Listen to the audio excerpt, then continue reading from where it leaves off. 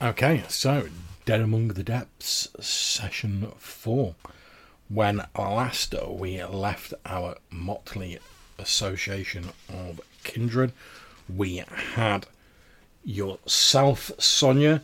You were planning on paying a visit to Giuseppe Camino, who is a drug dealer in Santa Croce, who you asked your friendly neighbourhood Mr. Scarpace, the fixer.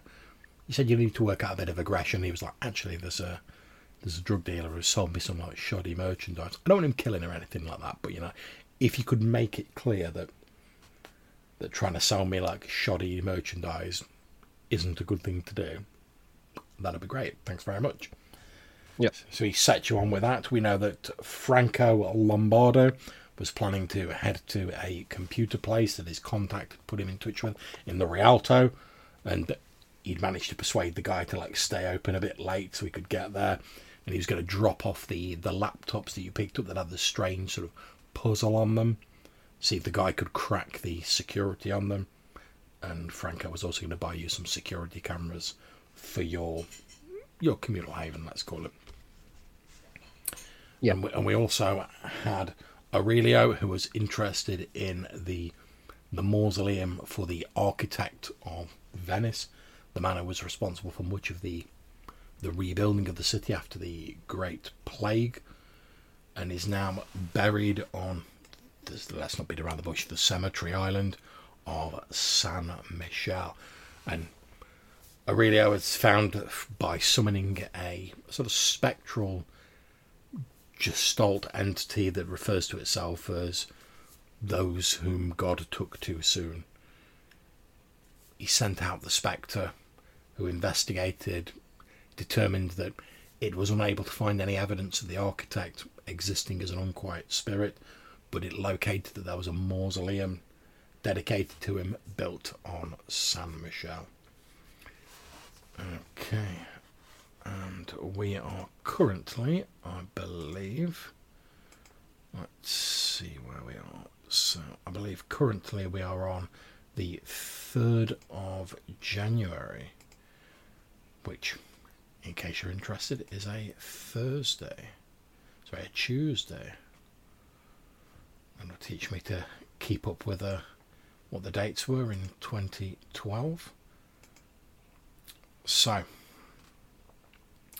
before we do anything else, let's have each of you make a rouse roll as you rise in the evening to see what your hunger be like.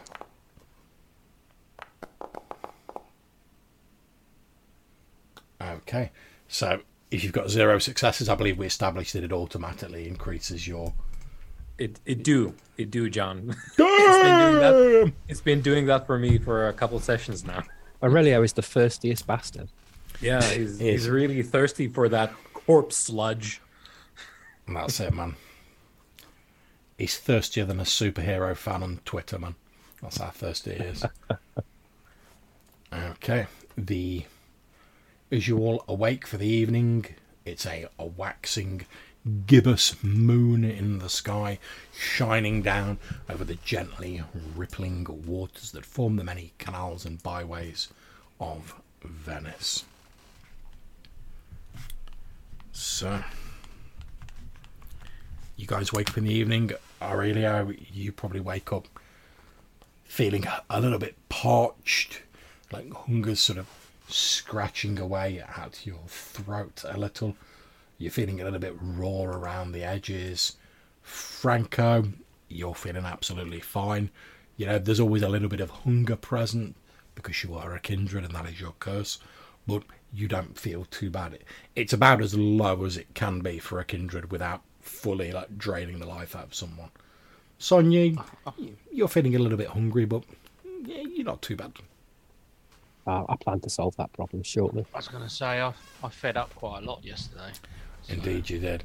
With the party the previous evening, topped me up quite nicely. Indeed.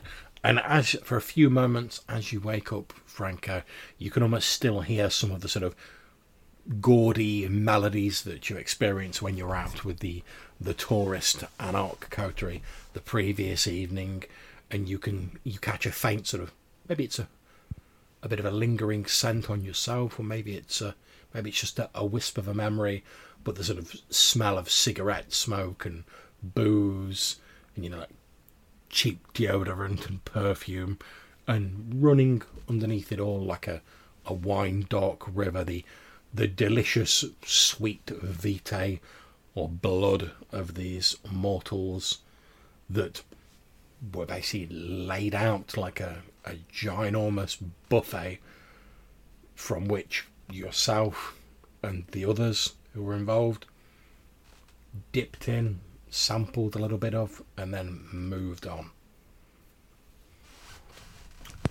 But yes, you all wake up, you're all together in the communal haven, unless you bedded down elsewhere. Forgive me if that was the case, I honestly can't remember. Is everyone at the communal haven? I am. Yeah. Okay. Yeah. Okay, in which case, you all awake roughly the same time.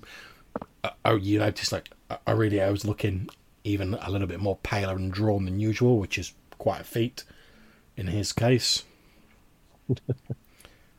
What time do we normally wake up? Have we decided that? I would say you probably sort of... Well, do you know what? So I believe it follows the sun, doesn't it? It's the solar cycle. So what I'm going to do is I'm going to look up... It's only because I've got to get to this shop at 5:30, so I didn't know if I... It's winter, isn't it, in Italy? Yeah. So January. Oh yeah, January, yeah. Yeah, I'm just looking up the sunrise times. It gets dark a bit earlier, doesn't it? Bum, bum, bum, bum, bum. Right, so you're looking at it starts getting dark sort of around about 6:30 in the evening. Alright, I'd have had to arrange to get to him a bit later then, wouldn't I? That's absolutely fine. Obviously we weren't sure of the exact times when we sort of sorted it out, but you would have known that in character, so you would have arranged for the appropriate time. So I'm going to say, instead of, as we said originally, 5:30, you arranged it for 7, which still gives you that half hour to sort of wake up and scoot round there. Yep. Cool.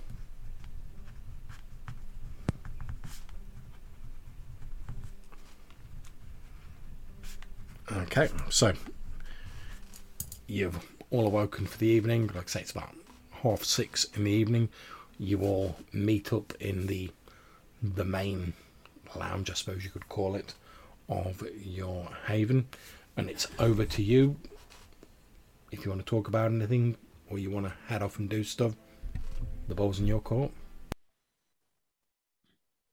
Yeah, I mean, we need to get you a suit. Yeah, so did we already make arrangements as well, like Franco did, or? For a suit? Not yet, no, we've got to decide what fits you. Right, so I suppose that would be our sort of set itinerary item number 1 then. Yeah. Because we need to give them time to make it. Franco's going to need a suit. a new one. I mean, I've got a new one. But yeah, obviously. A new one. You want to make a good impression. And where you go when he returns. Yeah, I mean, it's got to be some sort of rather upper class fashion boutique type place that's going to be open a bit later than the others, I'd imagine. Okay, well, let's see if you would know of such a place. So I'm going to say if anyone has it'll probably be wits, and investigation will be the default, but if you think you have like another skill that would be more applicable, like maybe streetwise, maybe performance, if you're going to a particularly sort of outre place. Whoever wants to What make about a roll. etiquette? Yeah. Yeah. Okay, now, Franco. Okay. So, I'm going to say that you guys put your heads together. Obviously, Sonia, you're used to sort of ingratiating yourself with the sort of finer things in life, you know, you're quite adept at disarming people with your looks, because they don't know. Obviously, you've got the dead soul of like a hardened mafia leg breaker lurking behind those demure looks. And obviously, Franco, you're pretty well moneyed up and well connected. So I think between the two of you, putting your heads together, you can probably think of a few places where you might be able to go late and get a suit. The easiest place to find one would be Cannaregio, which is was once the main route into the city, but now it's like the main tourist area, which obviously does have its downside because it's full of tourists. However, a lot of the shops there, unlike the more traditional shops, are pretty much open 24 hours a day, 7 days a week, because they want to get that tourist money. And obviously a lot of well-to-do people come here, so a lot of these places cater to like fairly sort of well-moneyed visitors to the city. So you're like, oh, we want to find something showy but also like expensive and classy. Cannareggio's probably the place to go. Cannareggio, which is en route to where Aurelio wants to go. So we can either suit him and boot him now, or suit him and boot him tomorrow. We can make an appointment today, and that way he's going to get the best treatment. Yeah, the quicker we move, the better, I think, because we need to give them time to make it. We don't want to be stuck in my joggers when we need to go. So I'll go get dressed, and we'll get you to the tailor. And we'll just swing by the old computer shop on the way, just to drop off my IT gear. And then once Aurelio and yourself with the tailor, I'm going to go and deal with something else. Okay. Pop out for a quick bite. Wink, wink. A bite and a little bit of fun.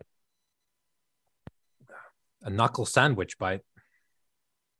No, more like a crowbar. Oh yeah, you're sophisticated.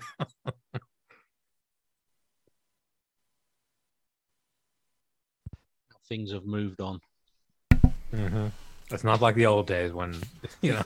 I like some iron in my diet. Yeah. Supplements. Okay, no problem. So, after a bit of sort of thinking, you guys recall that there in Cannareggio there is an exclusive tailor's known as Riolo's, which caters to the discerning gentleman and lady. You've probably heard a lot about them because, as we know, the modern iteration of Carnival is sort of gearing up. It's going to take place in a few months' time. But, you know, the publicity machine started rolling. And whilst the modern Carnival is a pale imitation of the originator, so that it's been resurrected purely for the benefit of tourism, basically. There are a few places in the city, Riolo's being one, who claim to have been in business since the originator of Carnival, when it used to be nobles and well-moneyed people going on the grand tour, and one of the last places they would visit as they were sort of on the return leg would be Venice, and they would often time it to arrive during Carnival. And the idea was that people would go out masked, and basically it was a night, well, more than a night in some cases, but it was at least a night of debauchery and fun, where, because everyone was masked and they took it quite seriously, you had to keep your mask on all the way through it, the normal social mores and sort of hierarchies were sort of thrown to the wayside for a few nights, and people within, as long as you weren't like killing people in the street or whatever, people could like revel and enjoy themselves without worrying about the consequences, effectively. And but it was still taken quite seriously. You know, people would wear very elaborate costumes, both for the purpose of sort of paradoxically disguising their identities, but also, you know, if you're rich, even though like you can't sort of tell people who you are, you could show that you are rich and that you're well off with the cut of your costume and the materials that were used. And some of these, the places still open in Venice, Riolo's being one, claim to have been around since then. Riolo's itself claims to have been providing suits and attire for gentlemen and ladies since those bygone nights. Is this a first for you, Aurelio?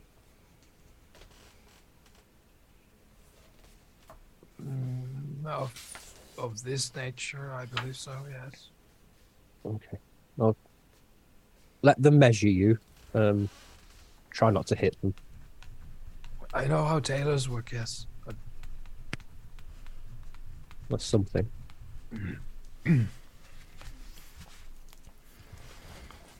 Okay. So, on the way there to the tailor's, you stop off at the computer shop. There is a slightly chubby guy with a beard wearing a t-shirt and sort of combat trousers. He looks a little bit annoyed and a little bit impatient.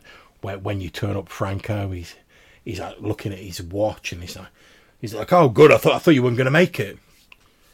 He says, you're the guy, yeah? You've got some laptops you want me to have a look at? That's right. Yeah. He says, all right.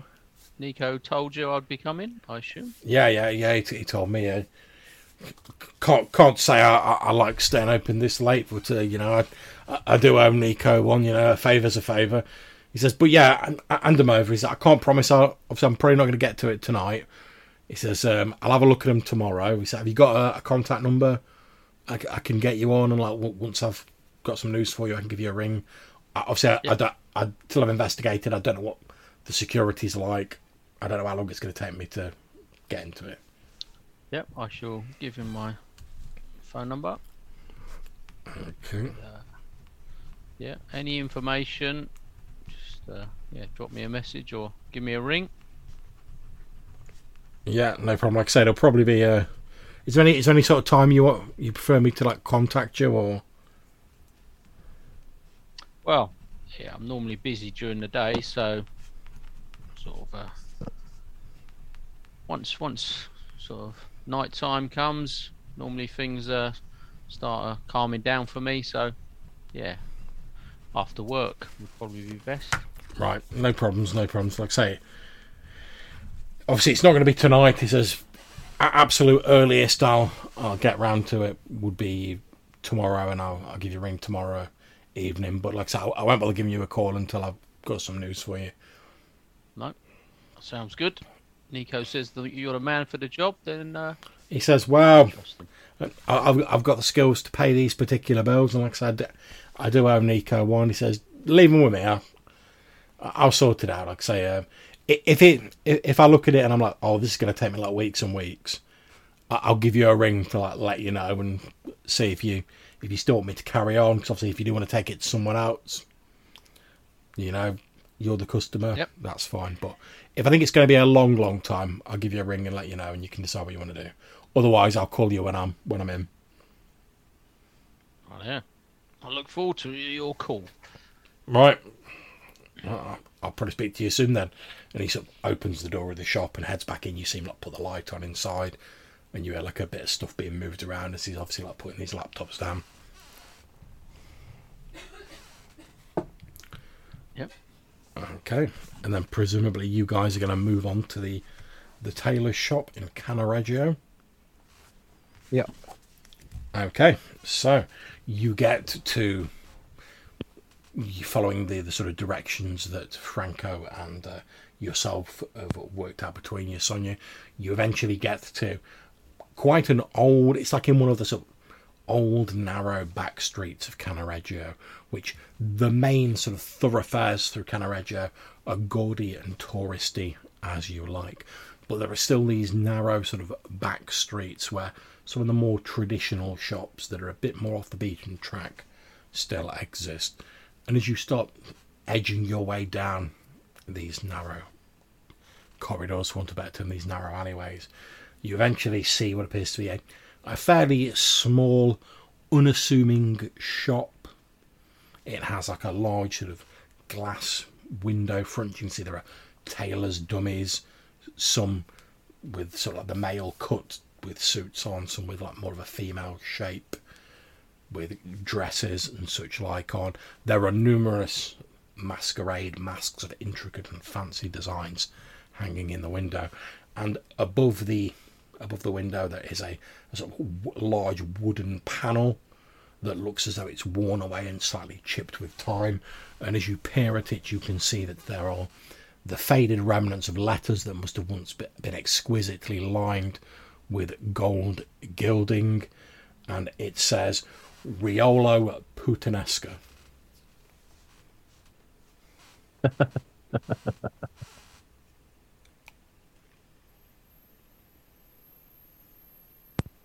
Well, let's see what they've got to offer. Okay, you heading in? One hopes that this is indeed a tailor and not a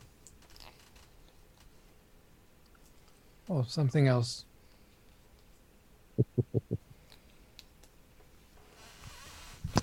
Okay, who's heading in first? I'll go first. Okay, you push the door open. There's a little like bell on one of those springs that sort of goes bring as you push the door open, and you head into this fairly sort of small, sort of quite sort of old-fashioned looking shop. As you look to your left as you go in, you can see there's like a couple of those small curtained off sort of changing areas, you know, the little alcoves built into the walls with a little curtain rail in front of them, and there are all manner of clothes on dummies and hangers and stuff like that, ranging from smart suits in the modern style to fanciful ball gowns, harlequins outfits, or carnival stuff, but all of them appear to be immaculately designed, even the sort of off-the-rack stuff, for want of a better term. After a few moments, as you all walk in, you hear this old voice say, yes, hold on a second. And you see an old man walking out of the back of the shop towards you. He has slightly greying hair and a deeply lined face. He's wearing a fairly smart suit. Almost looks vaguely reminiscent of an old sort of naval uniform. And he has a slightly wispy white beard and sort of receding hairline and quite prominent ears. As he walks towards you, and he appears to be squinting slightly, as though he might be slightly short-sighted. He walks out and he says, Madame, enchanted, and he leans down to kiss your hand, Sonia. Oh, definitely offer him my hand. He very politely and demurely sort of brings it to his mouth and then releases it. And he says, gentlemen, and he holds out a hand towards each of you. Yes. Good eve.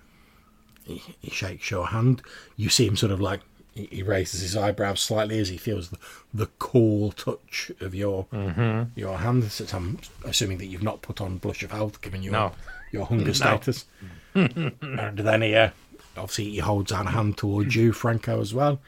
He's like, I try and keep my distance so that his eyesight hopefully won't detect any sort of. He says, it is always a pleasure to deal with special customers like yourselves. Tell me, how may I serve you this evening? These two gentlemen require a suit, and I would like a ball gown, please. I see. Well, then you have certainly come to the right place. If it is not too...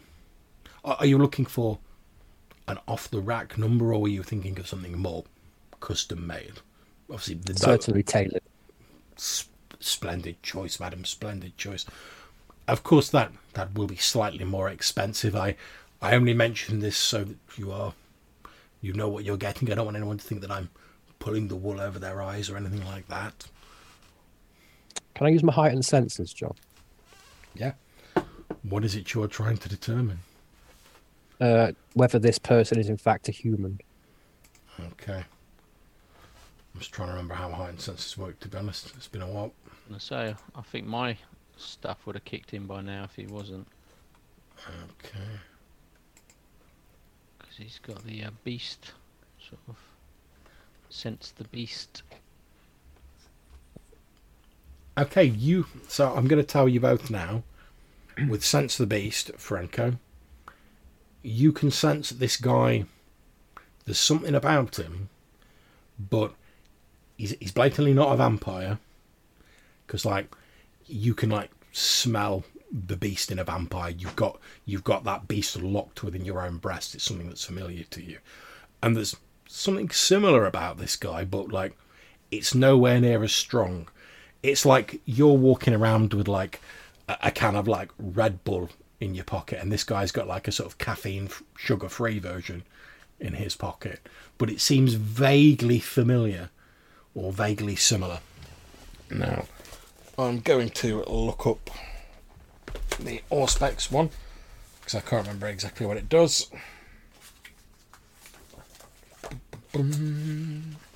Page 249, John. Thank you very much. 249. Here we go. Heightened senses. Adds their Auspex rating to all perception rolls if exposed to extreme sensations. May be overwhelmed. Okay, so you will have to make a roll for this. So it's wits plus resolve. Sonia, but you do get to add your Auspex rating to it.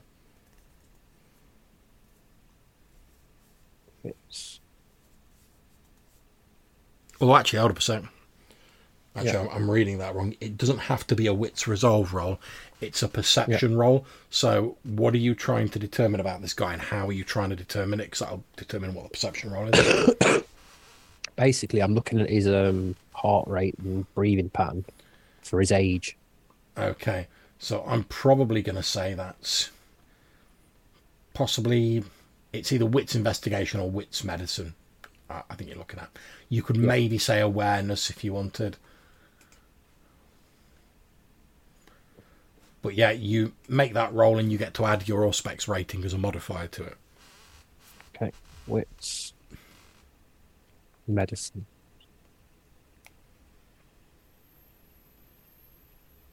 And 1.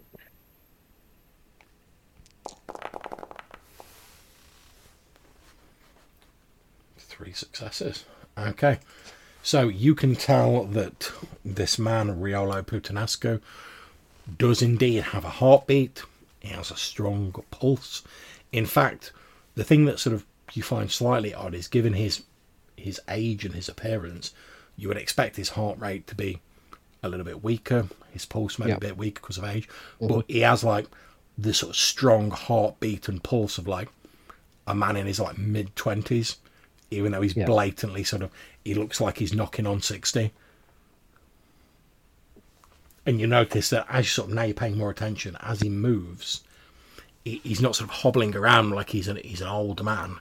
He's like, again, he's like moving around quite sort of swiftly. He's like taking your measurements as you stood there, and he's chatting away. And I say he seems to have the energy and the sort of a surety in his movements of a man easily like 20, 30 years his junior. Now, we are aware of ghouls, aren't we? Yes. You are all aware that as we've said previously, someone drinking blood from the same vampire develops these artificial feelings of attraction to them, and if a vampire feeds someone their blood, a sort of a thin sliver of their vampiric power passes into that person, and they become a sort of bonded servant / slave known as a ghoul, where they have some of the vampire's weaknesses, like, you know, they might feel a vague sort of whisper of a vampiric frenzy, but it's it's mild compared to what a vampire experience is. A ghoul getting into a frenzy might be a bit angry and a bit shouty for a bit. He's not going to like tear someone's head off like a vampire might do in the grips of hunger frenzy. But they also only get a little whisper of the power, so they might be a little bit stronger. They might be a little bit faster, but it's nothing compared to the power of an actual vampire. But they can go out in the daytime, so they are useful servants. So I will say to him, so is there no family discount? He says, but of course family is an important thing. However, if, as a member of the Putanesca family, if I've learnt nothing over the years, it's that the La Familia respect the ways of business more than anything else. Excellent. So I'm afraid it is our policy to not give discounts. However, you may be sure that my finest efforts will be lavished on the outfits that I will be designing for yourselves. These will be no trifles like I would give to tourists or I would hand off to my juniors. These will be crafted by my own hand, and I've been working in this business for over 40 years. There is not a lot I do not know about the fine art of sewing, mending, stitching. I am sure you will be pleased with what I designed for you. Oh, that's already most satisfactory.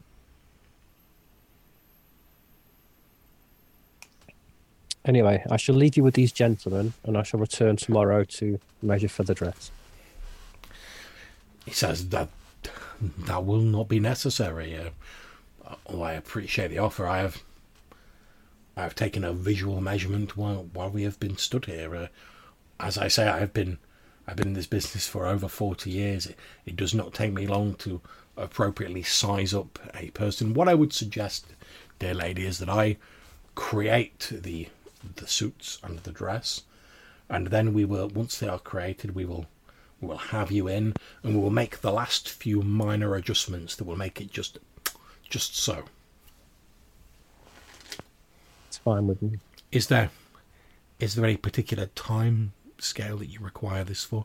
I assume, and apologies if I am ignorant, but I assume you are, and he smiles almost as though to himself, I assume you are to be attending a large family gathering soon. This is correct, yeah.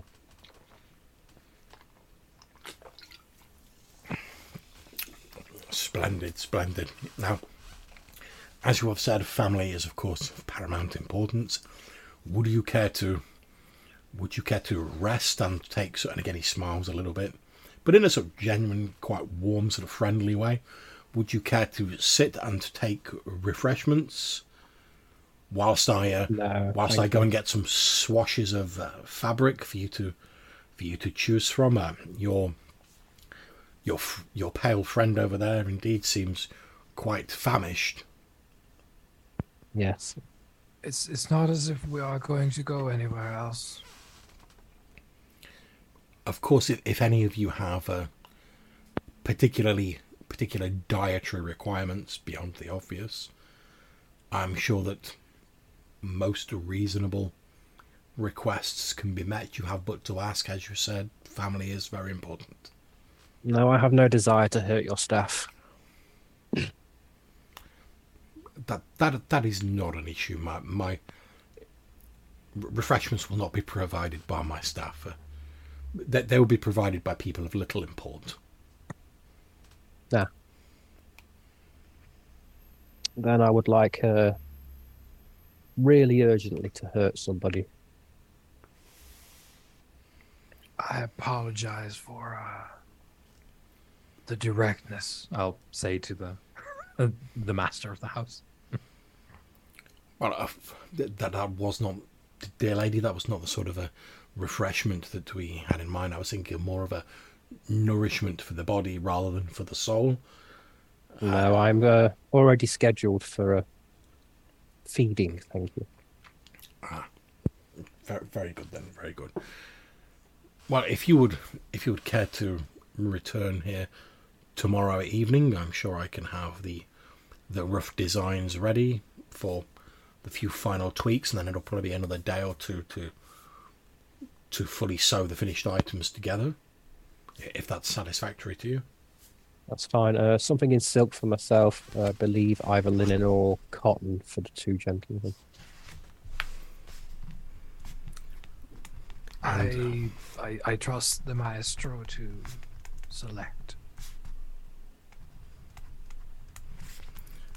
And since you are going to such an august gathering, and I merely suggest this as an option to you, obviously your wishes are paramount. You are the customers after all.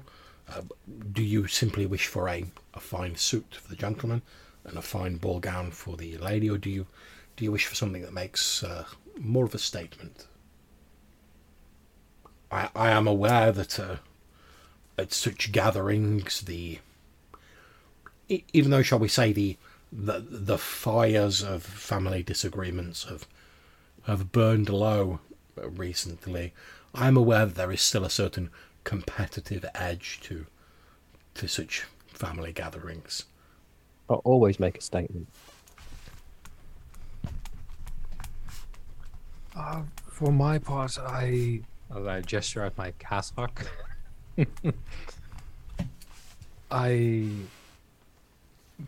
One could say that I am a walking statement, so perhaps we might forego this and allow me a bit of masquerade at the ball.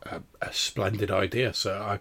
I was going to suggest if you wish to make an elegant statement, I assume you are all attending the same gathering since you all wish for outfits. Might I suggest that you pick a theme that will be subtly reflected in all of your outfits, which would make a statement that you're all there together, as well as each of your outfits complementing the other. Now, what that theme would be, I would of course leave to yourselves. After all, you know yourselves and each other better than a mere tailor such as myself. I believe the theme should be the moon, considering how many colours and shades you can get, especially off the sea. I was about to say water, so I suppose we'll count 2 votes for moon. Well, how about we say reflections of light as a Excellent. theme? You are the artist.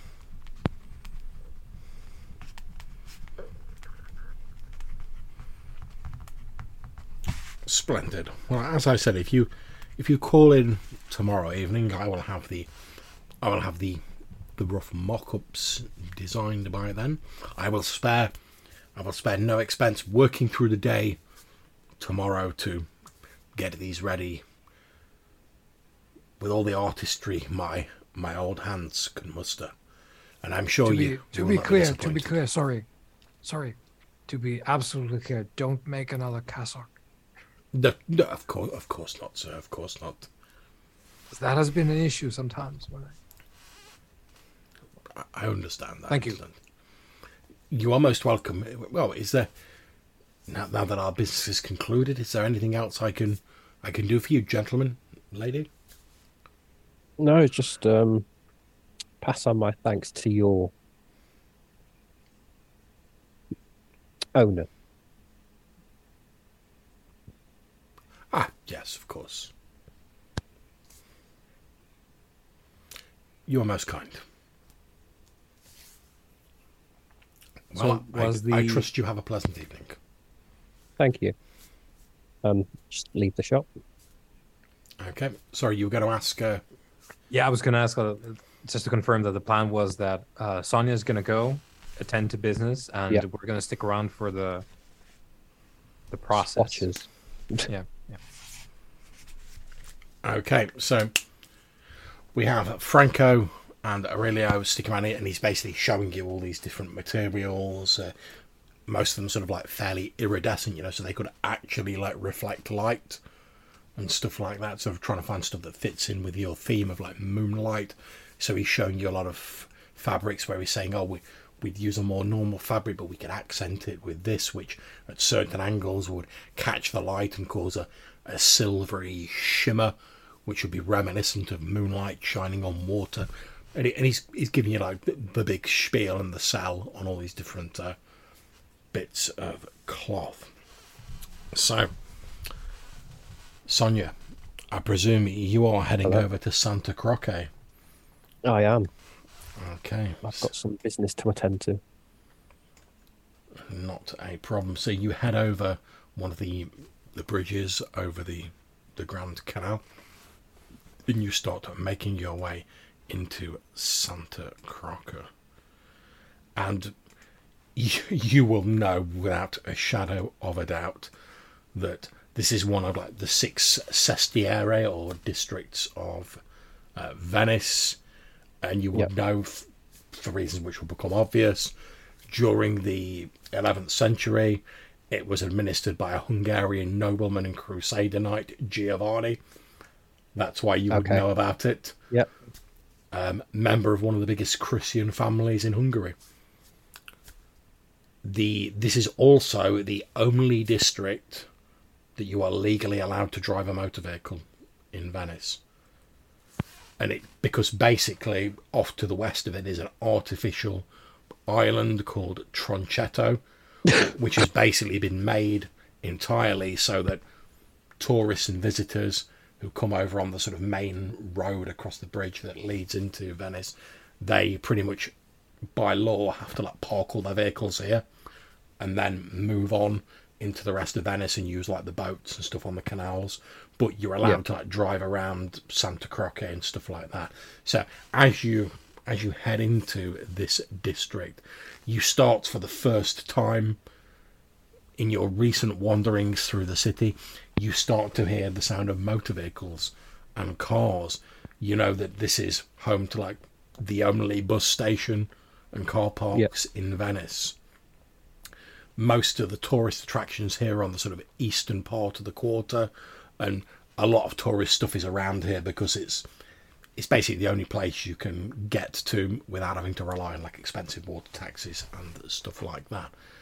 And you would know as a local that way back in the bygone eras of Venice, actually there used to be a huge swamp in this entire area and to the west of it, known as the Luprio Swamp. But when Venice was expanding, they like reclaimed huge tranches of land from the swamp, and eventually that culminated in Tronchetto, this huge artificial sort of car park island, pretty much.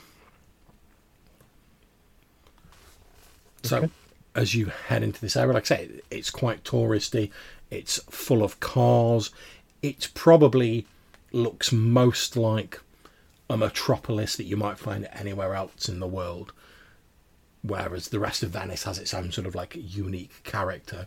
And the further west you go into Santa Croce, the more the sort of uniqueness of Venice sort of fades away a little, and it starts to become more like your sort of standard metropolis, you know, like your asphalt roads, your cars, your bus stops, your tourist hotels, stuff like that.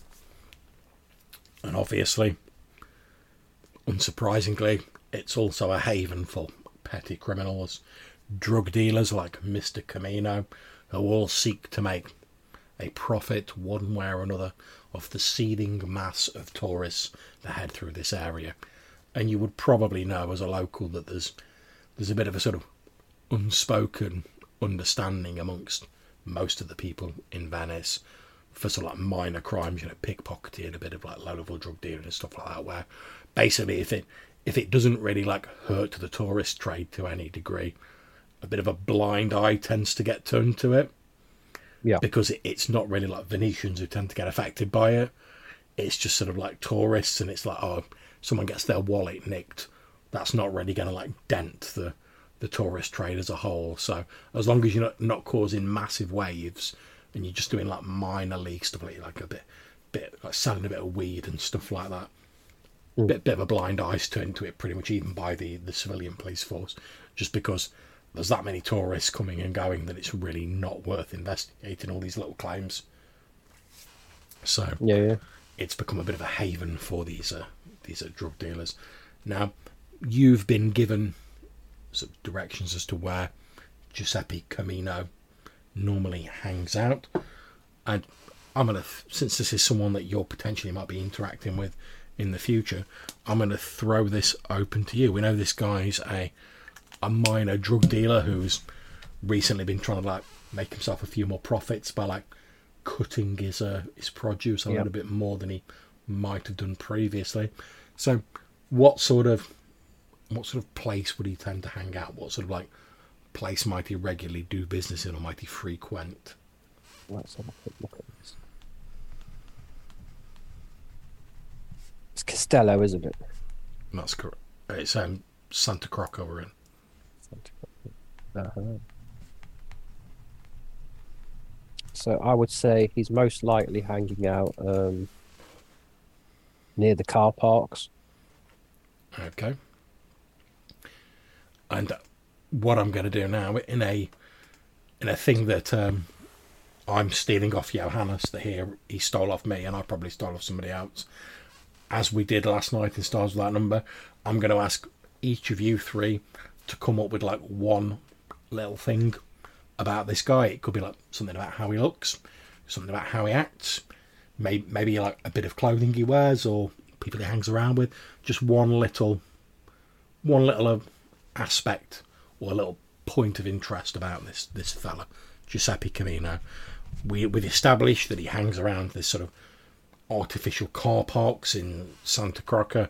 We know he's a low-level drug dealer who was recently trying to like get himself a bit of a leg up and make more profits by like cutting his stuff.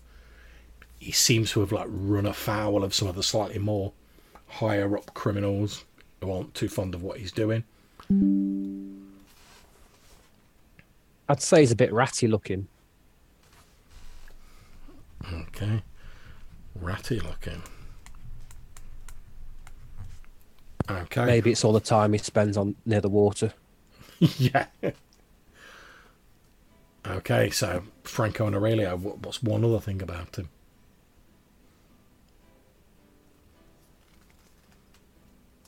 You got something going, Darren? Yeah, I was going to say he's probably had too much of the product himself over the years. So he's been getting high on his own supply. Yeah, but he's got a bit of a sort of nervous twitch that's developed. And that obviously gets worse the more nervous he gets. Okay. Nervous twitch. Yeah, we can do that. So he's a ratty, twitchy drug dealer. Yeah. Who's Could be too hard to spot, should he? No, walk it up.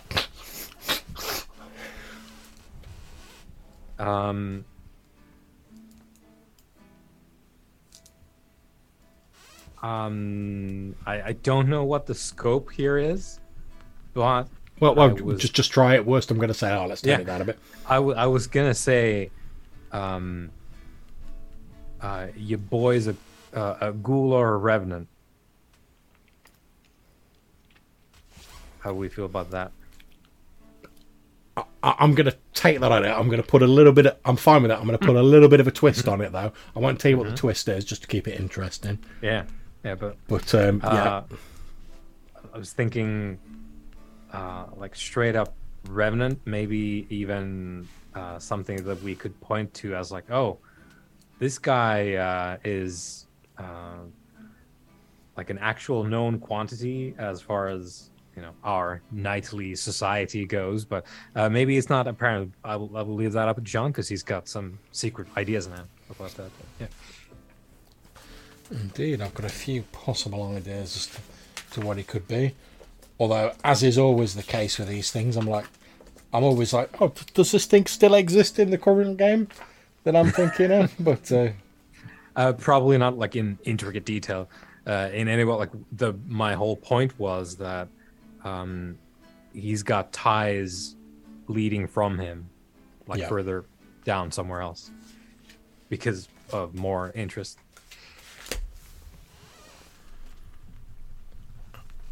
Okay, that is absolutely fine. So, as you follow the directions you were given, you eventually track down this fellow, this Giuseppe Camino, to the edge of a car park. As you approach out of a side street, Sonia, you see he's actually stood by a car that appears to be, it's got foreign plates on it, so presumably they're tourists inside. They've pulled up next to him. You can see he's sort of like, he's leant over on the sort of window, sort of talking to them, and he's like leant in. You know, you recognise the pose, so like small objects can be like passed across without drawing too much attention. However, you do notice that occasionally, as we've said, he seems to have a twitch or a bit of a tremble to him. You know, like some of his joints will sort of like twitch spasmodically. Yeah.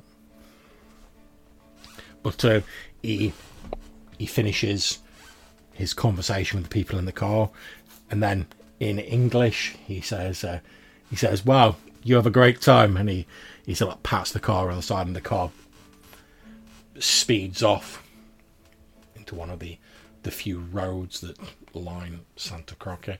You see him turn around, and he's literally holding like a handful of euros notes in his hand, and he's sort of like flicking through them. Then he like puts them in his pocket of his jacket. He gives another little twitch, and he starts sort of heading off. I shall head towards him. Yeah, he doesn't seem to react as you're openly walking towards him. Yeah, just openly. Yeah, I'm tiny. I probably. Oh look yeah, like yeah. Easton. You start walking towards him. He genuinely doesn't seem to pay you any attention. He's just like going as though he's going to like walk past you. Yeah. As we're getting close, I'll just whisper to him. A mutual friend says I'm able to get some things from you. He turns around, and at this point, can you make me a... Let me just see if you've got a relevant skill. Yeah, can you make me a wits occult roll?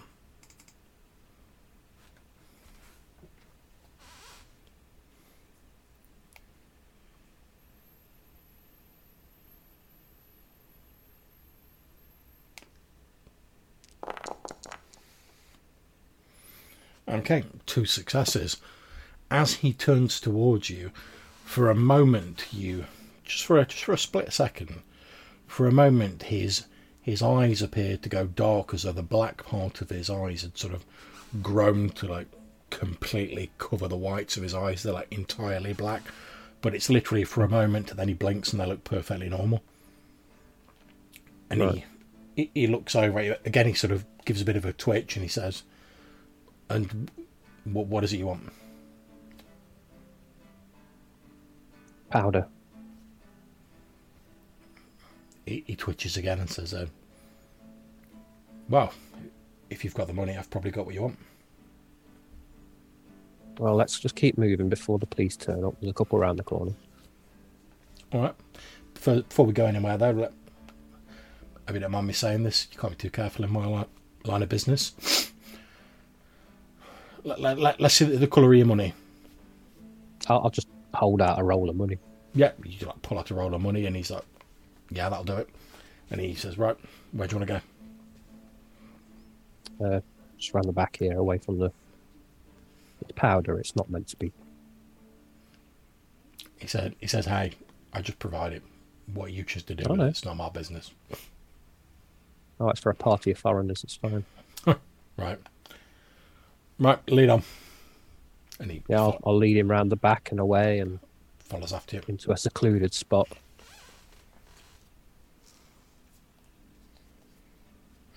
Yeah, follows along with you. At which point he takes that effect for like a small baggie of white powder from like the inside of one of the inside pockets of his coat. Yep. And he sort of holds it out to you between his 2 fingers. I look like I'm going to pass the money over, but I'm going to grab his hand and just squeeze with the potence. Okay, now, obviously we're not technically in a combat here. You've got him entirely by surprise. In terms of your potence, I can see you've got lethal body. So basically, how much sort of hurt are you trying to put on this guy? Are you trying to like, break his arm? Are you just trying to like? I'm literally trying to break his hand. Yeah. Okay. I'm going to try and break as many bones as possible. Okay. Yeah. So you start squeezing his wrist, and you actually feel the bones start to creak inside his arm, and then you start to feel them like fracture underneath your vice-like grip as you squeeze with this supernatural potence. However, the guy, although he twitches a little bit, he doesn't scream or anything. He doesn't like, make any sound. And eventually you carry on squeezing, presumably. You hear... Yes, mate. You hear a sort of cracking sound, and you're pretty sure you've just broken his wrist. And at that point, he utters a sound, and he says, "That's going to be inconvenient." Be even worse if I take your legs.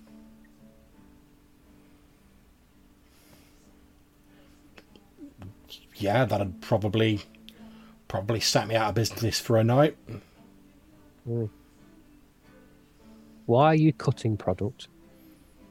Well, he sort of looks at you like you're a bit simple, to be honest. He's like, well, to make more money, obviously. But the people that actually run this town, they don't appreciate you cutting anything. He's like, listen, love. And you're still sort of holding his hand, which is sort of flopping around like bonelessly. Yeah. He's like, look, I can tell you've got some super secret special sauce, and you're obviously quite capable of putting the hurt on somebody. So I'll say that I'm impressed. You've got all this strength in a cute little tiny package. That's great. He says, but look, let me tell you something about the people who run this town. He says, all they're interested in is getting a big piece of the pie for themselves. And I don't see any reason why I shouldn't carve myself off a nice little slice of that pie for myself. What I'm doing doesn't really do any harm to their business. After all, I mostly sell to tourists who don't know shit all about what they're getting. So if I cut the powder down a bit and I make 3 sales instead of 1, I get 3 times the money. It's mostly going to tourists. Who the fuck are they going to complain to? What are they going to do? Go to the police and say, oh, this like low-level drug dealer I was dealing with ripped me off with these illegal drugs I was buying. And to be honest, most of them don't even know the fucking difference anyway. They snort it, they're probably drinking a load at the same time, they get a bit high, a bit happy, a bit giggly, they have a bit of a drink, a bit of fun times. Everyone's happy. I get my 3 sales. I'm happy. Who's hurt by it? He's like those above. He's like, to be honest, love, he's like, if you're looking for a villain or someone to take your anger out on, like, I'm not even in the same pond as like the real villains in this place. He's like, you'd be far better served taking out your anger on somebody else. He's like, look, I'm just a simple man trying to make his way in the world, trying to make as much money as I can so I can live as comfortably as I can.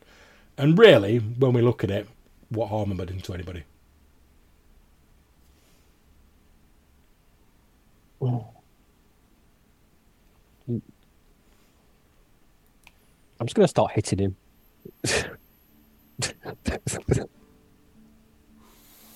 Yeah, not a problem. He doesn't really put up any resistance. You carry on sort of smacking him about, and there's like cuts and like bruises are like starting to appear on anything. He pretty much like carries on like chatting to you between like you like punching him, and he's gradually like bruises are starting to come out on him. His twitch is starting to get more pronounced. There's like probably a bit of blood coming out of the corner of his mouth. At one point, you think you hear like as you sort of punch him down to the ground, you think you hear like a loud crack, as though like maybe like one of his ribs has fractured or something like that. And after a little bit, like sort of the 4th or 5th time, he like picks himself up off the floor. You notice he's like standing at a bit of an angle, like maybe his like hips not. I'm not going to let him get up, John. I'm just going to keep on hitting him. Yeah, he starts trying to climb up. You see his like hips looking a bit janky, but yeah, you beat him back to the ground again. And he's like, literally, like, as you're smacking him, and his voice is starting to sound a bit distorted now, because like his jaw's like mashed up. And he's like, "Oh, I take it you just looking to pound someone." I'm just gonna stomp on him now. Okay. Yep. You stomp on him. You stomp on him. After a while, he stops talking. Then, after a few minutes, he sort of looks up at you, and this time you notice like a look of panic come onto his face, and he lets out an ear-piercing scream as though suddenly he's like feeling all the pain of his injuries. And then he, in a quite a different voice, he starts sort of babbling, and he's like, "Who the hell are you? What am I doing here?" As he's sort of like flopping around like a gutted fish, like blood like leaking out of all these injuries.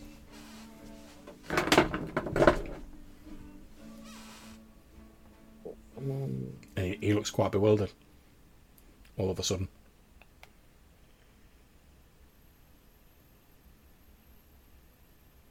Well, so I've probably broken a few ribs. Yeah, you think you've fractured a couple of his ribs. I've definitely fractured his pelvis. His pelvis is fractured. You've definitely broken his wrist. One of his arms is sort of like the elbow, sort of like bent at a bit of an angle. He's not looking too clever, to put it mildly.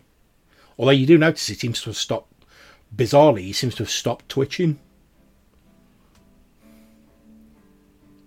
And I'm just going to walk away. As you walk away, he sort of calls after you in again a voice that doesn't sound like the guy you were talking to a few moments ago, and he's like, "Look, I don't know who you are or why you've done this, but please, call an ambulance.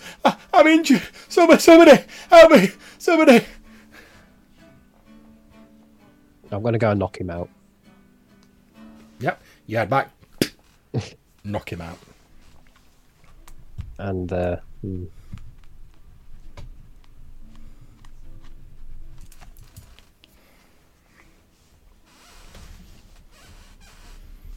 how close is the nearest canal without being seen?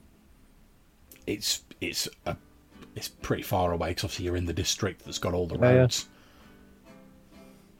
And you just sort of like stood over this fellow, sort of going like, "Can I make it to a canal and dump him in before anyone like sees me?" When just over your right shoulder, you hear the voice of Giuseppe Camino say, "Wow, that was pretty impressive." Sorry? You're stood over the broken body on the floor, and from over your shoulder you hear the voice of Giuseppe Camino, still sounding calm as ever, say, "Well, got to give it to you, that was pretty impressive." I'll turn to look at this voice. You turn to look, there is nobody there.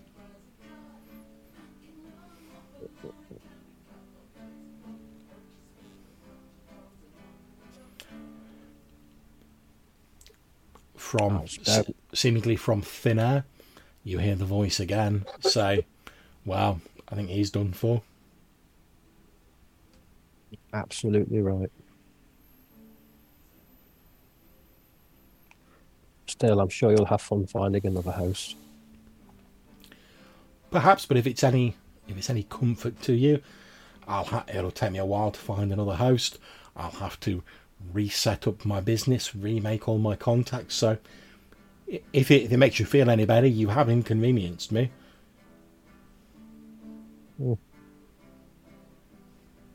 When I figure it out, I'll kill you. Why? You've annoyed me. Still, it seems to me a poor reason to kill someone simply because they've annoyed you without even trying to get along with them. After all, I've been in Venice for quite some time. I've generally found, in terms of business, it's better to not make enemies, so I generally try and avoid it. Okay, I might have miscalculated how annoyed some people were going to be with my business practices, but again, it seems a poor reason to kill somebody. Not really.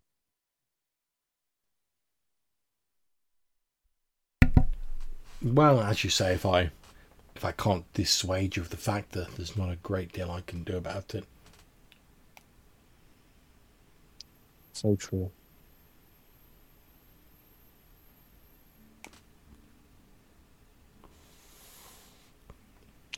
Well, I'll make certain to look out for you. Well, of course, and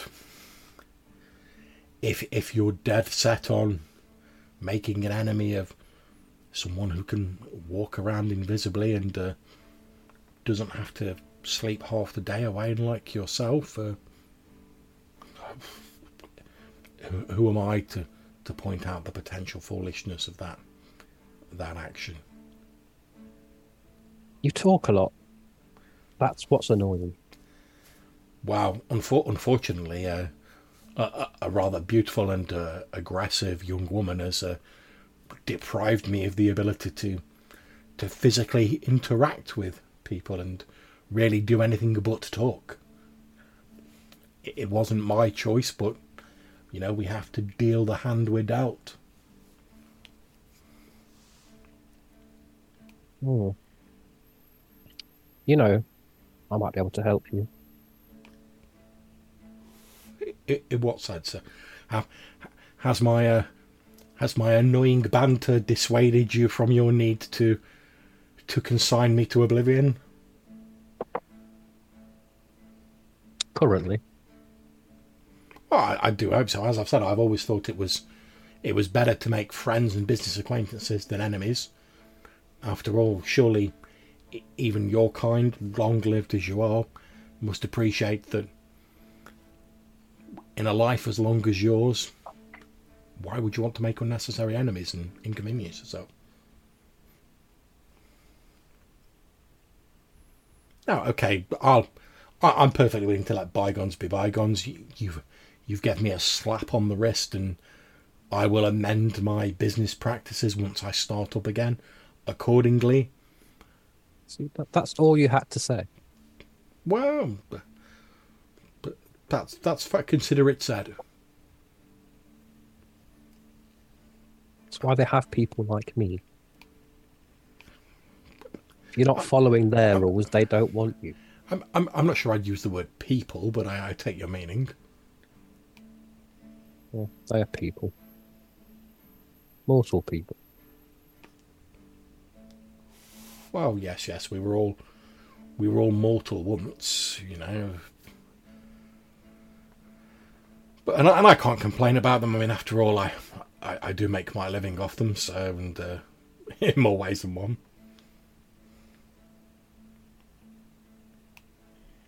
Right. Besides, it's either find someone to possess within a reasonable amount of time, or you're going to get drawn down into the maze down below, and well, I don't fancy that if you're to be honest. So I won't annoy you any further. I can already feel it start to tug me, so I'm going to take my leave now and go and start looking for another suitable home. Well, when you find one, maybe we can talk. You have my word. We will talk. Okay. Is there any way I can get in touch with you? I'll give him the number of a burner phone, John. Yeah, absolutely. You will have no problem getting a burner phone. Yeah, you give him the number of a burner phone, and he says, yes, sir. He says, I've got to admit, the whole sort of a tiny, beautiful woman, but with infinite cosmic power. I kind of like the look. I can see what you're going for. I might consider that myself when I'm looking for a new vehicle. Anyway, I've got to get going. Like I say, I can feel it tugging me. I'll see you soon. And as you say that, the voice starts getting like fainter and fainter, like the presence is like receding from you, and eventually it disappears. I'm going to go and kill the person, and then use ashes to ashes on it. Yeah, not a problem. You kill the person, and it's oblivion, isn't it? Yeah, it's hold on a second, I'm looking at it at a minute. And I believe that gets you a stain. 1 rouse check. stamina and oblivion versus stamina and medicine or fortitude. Okay, we've pretty much got like an unlimited amount of time, so I'm willing to say it succeeds. How does it work in terms of Johannes, because you do this more than anyone else? How does it work in terms of getting a stain? If you roll for the thing, ones and tens on the roll give you a stain. Okay, so we will have you make a roll. You're not going to fail.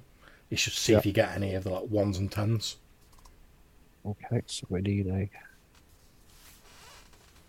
that's a stamina and oblivion. Yep.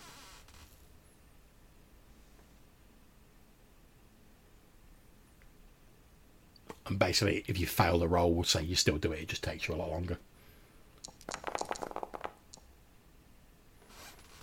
No. Okay. No, so you're good. Or possible bestial failure. No.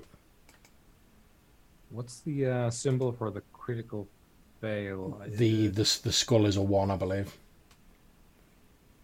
And the oh yeah, because the sword is a 10. It is because it says potential bestial failure, and that happens when you got a 1 and maybe. So is it a stain for each, or is it just one stain? It's the one stain. Yeah. Okay, so you get a stain which we're marking as a sort of dash on your humanity. That's all right. I have just hideously murdered somebody. I've just put that on there for you. Indeed, you have. So you're pretty much guaranteed to get a stain anyway. But yeah, you finish this person off. You call forth the powers of oblivion, and almost like one of those stop motion films of like plants or fruit rotting away, time is briefly, and the forces of decay are sped up on this body. It quickly withers and falls away in the best of Hammer horror movie Dracula tradition, falls in on itself and reduces to a handful of dust that blows away on the gentle night wind of Venice. And then I'm gonna call up my man and say, consider him warned. You call up Scarpace, and he's like, great, glad to hear it. You made it clear that I don't want any more of this funny business going on. I've made it crystal clear. Lovely. Well, hopefully he'll take the message, and we won't have any more trouble with him. I mean, after all, he does bring a fair amount of money into the operation, but he's just got to learn. But if you're going to be part of a well-oiled machine like ours is, I would imagine if this is his first warning, he's going to go to ground for a little while. Quite possibly. But let's hope when he pops his head above the water again, he'll have learned the most important lesson of doing business in Venice, that you've got to pay your dues. Pay or die. Quite right. Well, thanks very much, Sonia. I know I could rely on you to get the message across. If you ever need anything, just give me a shout. You know I will. All right, take care and we'll speak soon. Have fun. Hangs up.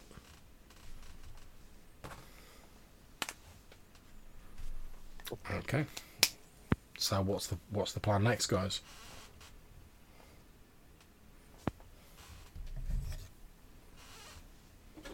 I need to feed. That's my plan. I was going to feed on the poor victim there, but no idea what was in their blood, so I can't do it. If they look remotely like a junkie, I can't go near it. Fair. Okay, so what is your sort of method that you plan? Because we'll abstract this, so we're not dwelling on it. What is your planned tactic for feeding? Like, how do you plan to go about it? My planned tactic is usually to find some form of BDSM service and just order somebody that can be playfully beaten, even though they won't be playfully beaten, but they'll forget about it. Okay, so I'll say effectively you're trying to do like the sort of scene queen style of feeding. You're trying to find someone of a particular scene that you can easily feed on. So the role for that is going to be manipulation plus persuasion.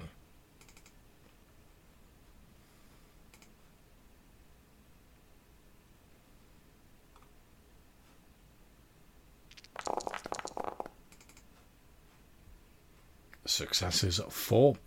Okay, that is easily enough. Now, you said you were trying to find a service. Are you trying to find like a club, or are you trying to find like an escort service, or Like an escort service, it's a bit more discreet. yeah, not a problem. You in the sort of seedier sort of area of Santa Croce, which caters to all the sort of perversions that tourists might bring with them. You Also, an escort, I'm going to get a clean. They'll be clean-blooded, so it's fine. you do indeed locate an escort service, and you are able to procure the services of a young woman, a young gentleman. It's up to you. Let's have a gentleman. Okay, not a problem. So I'm going to ask Darren, can you please roll me a D50? You may have to type that in manually. It's /R space D50. 13. 13. Okay. So the person you end up with is a sort of late teens youth, dressed very much like they're into the sort of BDSM like clubbing scene. Mhm. They're obviously trying to earn themselves like a little bit of extra money out of the tourists who are also into that particular scene. You arrange to meet up with them. They're not really surprised that you're asking for some like kinky stuff, because yeah, that's what goes with the territory. You Yep. probably spend a little bit of time, so meet them at a club, you spend a little bit of time there with them. Yep. You eventually head off to somewhere private. You have the opportunity to drink from them. How much of your hunger are you planning to slake on them? Obviously 2 is the maximum non-harmful drink. I just need to do the 1 dot, Okay, yep. but I've only got hunger 2, I think. That would effectively only take 3 turns. Includes a licking the wound closed. You take a sip from them. They won't really remember it. You actually feel a little bit sort of hopped up after drinking their blood. You know, they've been in a club. They've been sort of dancing around. Their energy's quite high, and that's reflected in the resonance of their blood. They've also probably taken some drugs that have boosted that effect somewhat. And if you have, well, I know you have potence, you will receive, until your next drink, you will get a +1 on any dice pools associated with either celerity or potence.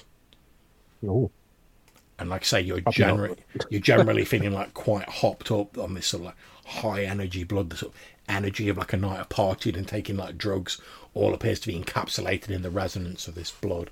And as you know, like how someone comes out of a club, and even like half an hour later they're still sort of like even though they've left the club, you've got that sort of effect going on from this blood. Yeah. Where it's almost like you can like hear an echo of like this mad night of clubbing that this young person's had. I'm also going to make sure I didn't do too much damage to them, because I do have to literally cause them pain to feed. So Yeah, and normally that would have been an issue. However, in this situation, basically because of the number of successes you got, I mean, you needed like 1 success, you got 4. You specifically targeted someone who was expecting that sort of pleasure pain thing. They probably did make a bit of noise because, you know, unavoidable given the pain of the carter bite, but they were sort of expecting that, and they're sort of like a bit into that. But that's also sort of part of what's contributed to this resonance in their blood. that's fine. But yeah, you part ways with them afterwards, and that's all fine and dandy. So while all that's going on, what are Franco and Aurelia up to? We're obviously getting measured up for the old suits. I should imagine that won't take very much time with an experienced. It doesn't take long at all, and you've chosen the material that you want. And obviously, before we get to probably like in a few sessions time where we're actually playing out the family gathering, if you want to pick out a picture from the internet or something similar of a suit you think would work for your character, obviously keeping the theme of sort of like reflected light in mind, feel free to do so, and that will be the suit that Mr. Riolo has produced, and it will be of exquisite quality because he is a master tailor, which unsurprisingly he has ties to the Giovanni family, as was now part of the Hecata, the Puttanescu being an offshoot of the Giovanni family. Obviously they like to look like sharp mafia business people, so it's not surprising that they've got a few sort of tailors on the payroll. Although you might be a bit surprised, Aurelio, to note that it's a Puttanescu, because they've always sort of had the reputation as like, oh, they're the sort of red-headed stepchildren of the Giovanni family. They're the sort of like low-level like thugs and leg breakers. So you're possibly a bit surprised to see one as a master tailor, but and yeah, he fits you up for the suits. He shows you the cloth he's going to use and the sort of designs, and then basically says, "Oh, again, if you come back tomorrow evening, I'll have the rough suits made, and we can do the final sort of taking ins and final tweaks, and then I'll just need to sew them up, and we'll be good to go." Cool. Has Aurelio got to go feeding, or what's the situation there? He's got a plan to go to the cemetery, which might as well be feeding, because that's kind of his thing.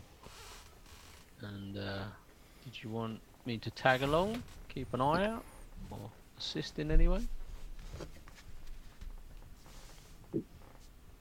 Sure, because I guess at this point, like, Sonia's going to be gone for a bit because she's doing all kinds of stuff. Yeah. So. Okay, so you're heading over to San Michel, the cemetery island. That's the plan, yeah. Obviously, as is the case when it comes to booking passage over there, you pretty much have to book one of these water taxis to get over there, and they're not difficult to find because people are often going there to like leave flowers and stuff like that. But yeah, you easily book one of these water taxis and you make your way over there. It's obviously artificial because it's pretty much this raised sort of square sort of concrete and soil island that is absolutely covered with various different memorials, gravestones. You can see that the island appears to have like a very gentle, like sloping hill, so it's slightly raised in the centre, and you know that the more you go towards the raised areas, which are obviously further out of the water, the sort of more opulent the memorials start to look, as though like a premium is charged for the more secure, arguably, ground, whereas the sort of poor people and the common folk, they're sort of buried nearer the edges where the ground's at more danger from the waters and sort of a subsidence and stuff like that. But yeah, as you walk, there's quite a somber mood on this island, unsurprisingly, as you walk like ghosts yourselves between the gravestones.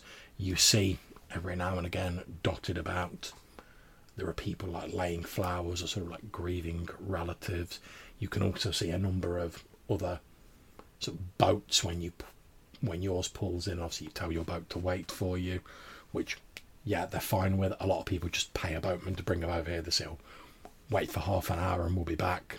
It's a pretty standard thing. You can see a few other boats, no doubt, waiting for people to return to them, and you make your way onto the island. What's the plan?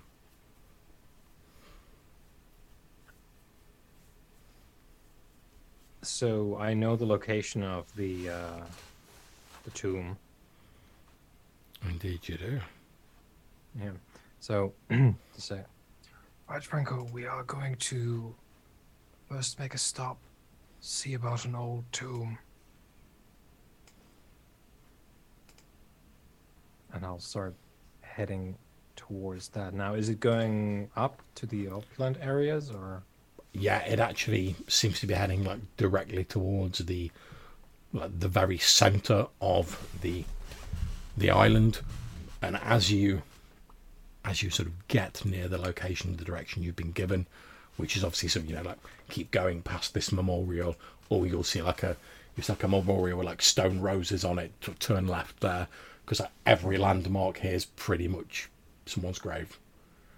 And as you continue following the directions you're given, you actually realise you must be like about dead centre on like the highest point of the island, and you see a large stone and marble tomb. And when I say large, obviously it's space is at a relative premium here, but it's quite tall, although the actual sort of frontage of it is fairly narrow because space isn't available. But it's been built upwards, and as you look at it, you see reflected in it some sort of echoes of many of the quite sort of Gothic churches that are built around Venice. The sort of tall archways reaching up towards heaven. And outside of it is a stone statue, sort of life-size, of a man with a neatly trimmed beard, a bald head. He has one arm across his chest like this, and gripped loosely in his hand, all of this is stone of course and marble, is a scroll, and then a couple of what look to be like draughtsman's like pens or pencils coming out from between his two fingers, and then this parchment sort of like rolling down the right hand side of his body, and he's standing there sort of very imperiously, just sort of looking out through his stone eyes, as though he's like surveying the rest of this cemetery island.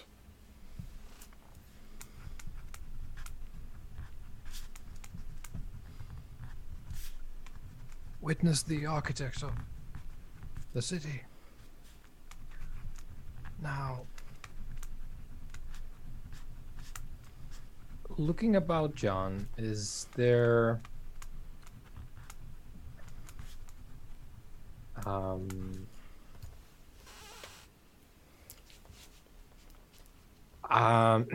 it's a very general thing here that I'm about to say, but to make an estimation of everything going on in the scene here, as far as, is this somehow relevant or resonant or clearly just indicative of the dark arts in any way? Like, I suppose what I'm saying is there anything to decode? Make me a wits occult roll around here. Yeah. Okay.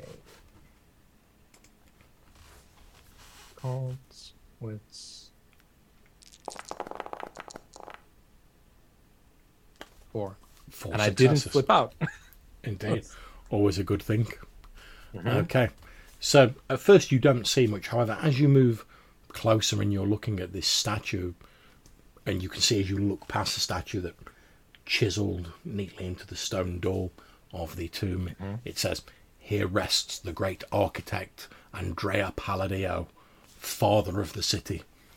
And then as your attention turns back to the statue, you eventually look down and you see that although it's quite faint and there's a little bit of sort of like moss growth and stuff like that on the statue, you can just about make out, although most of this stone parchment that cascades down appears to be like overgrown with moss, because that seems to be the side that's facing the sun, you can just about make out that there's some sort of design chiseled into the scroll, but it's pretty much entirely obscured by this moss that's grown over the top of it. I'll fetch a scalpel from my suitcase, my little not a problem. briefcase rather, and sort of start scraping off some of the moss. Yep, you start scraping off the moss, and you can indeed see, although it is faded somewhat with time, there is indeed a design carved into it, and it seems to show a maze very reminiscent of the designs that you saw hastily sketched by the poor and perhaps possessed priest, Father Loredan.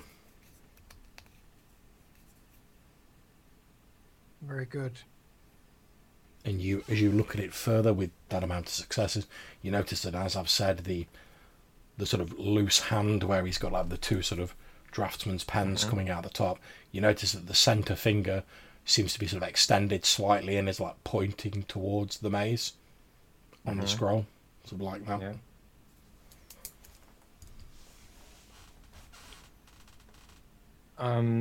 The door situation. Indeed. What are we talking about lock-wise? Or any barricade? Okay, situation? there doesn't appear to be a lock on it. The door appears to be made from a single large piece of like heavy stone. And that, Yeah. as I say, on the front of it is the legend I mentioned previously, and then in much smaller writing, so you've only seen it now as you're getting closer. Underneath it says, "Born in the year of our Lord 1508, and left us in the year of our Lord 1580."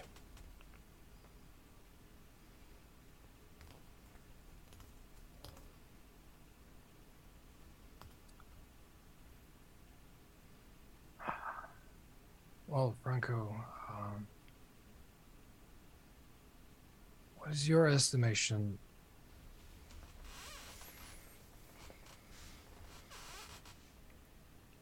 Could we open this? Are you very strong, like Sonia is? Probably not as strong as Sonia, but happy to give it a go. Unless there's a special technique to it. I wouldn't know. It's a huge lump of stone. I would presume rolling it might be preferable, but Okay, so I'm going to say if you want to get into it, it's going to be a strength athletics roll. Now, either of you can make that roll, and if the other is assisting, I will say they give like an extra dice to their pool. So it's up to you guys who you want to make that roll. I mean, that's free for me. Yeah, I mean, like Aurelio's just presuming full on that like Franco is going to be more capable anyway, so he'll be by default he's going to assume that, oh yeah, I'm going to be the wingman on this. Okay, so if you make a strength athletics roll, you get a modifier of +1, and I'll tell you need 2 successes to be able to like half this out of the way because it's a big old block of stone. Okay, I think that's right.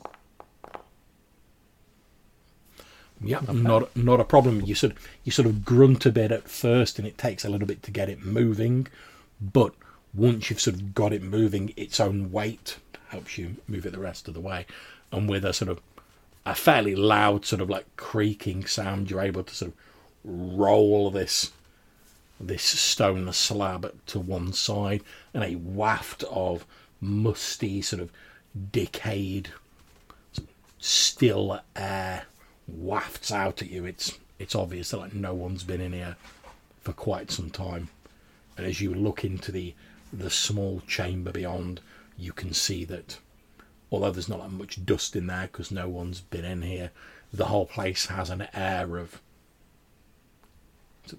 having remained relatively undisturbed for many a year.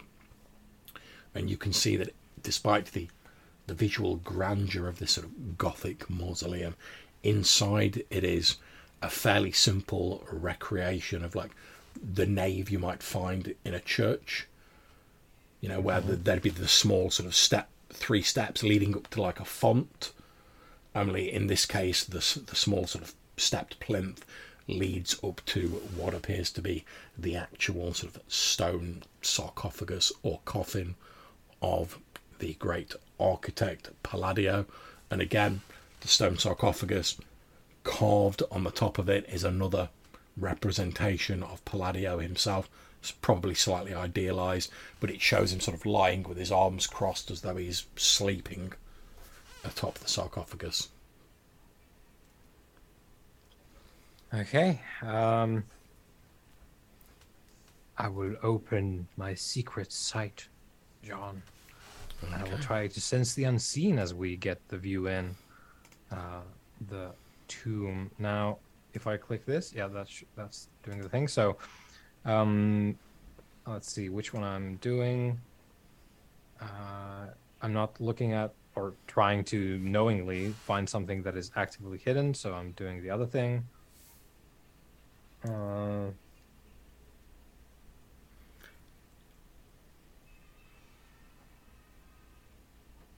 So resolve and aspects, I think.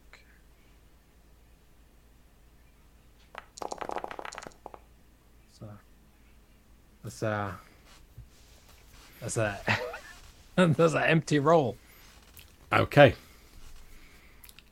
At first, you don't see anything. However, as you peer sort of more closely at the mausoleum, eventually you start to ascertain and sort of determine something that only you can see. And there appears to be a small amount of light, sort of bleeding out from under the cracks in the stone lid of the sarcophagus.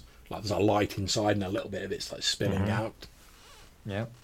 Franco, you can't see any of this, I'm afraid.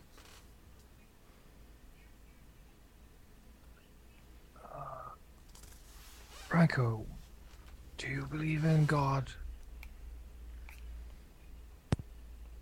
I think there's something there.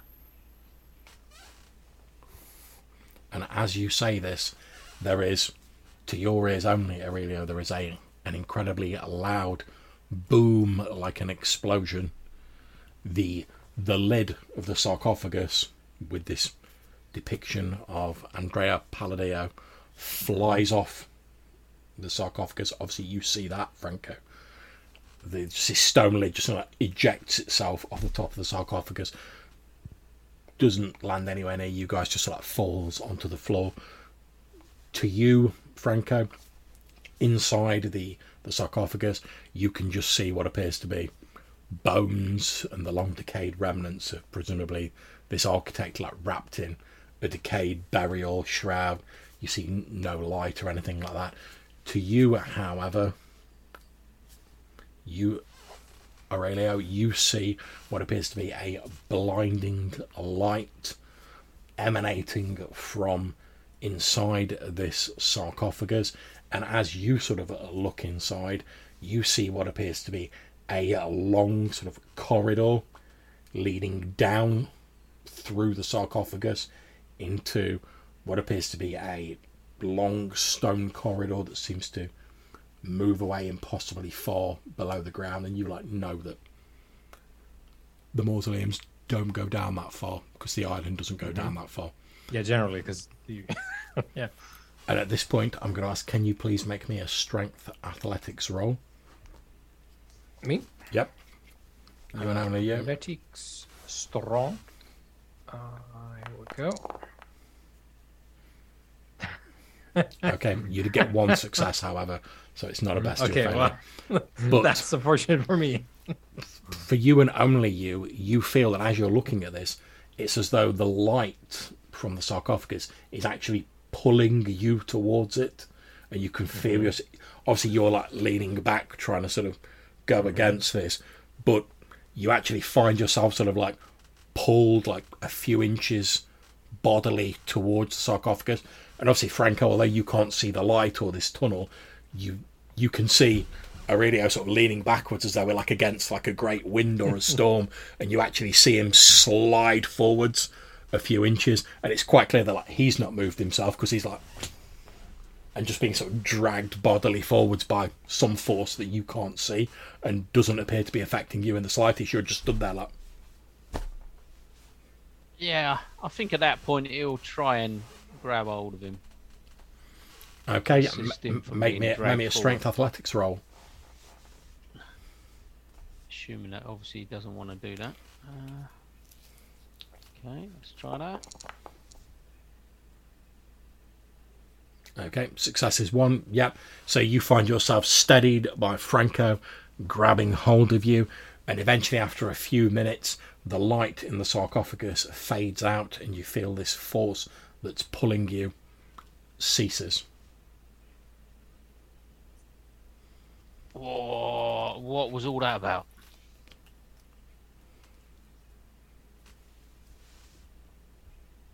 I couldn't see nothing. No, it is the sacred light.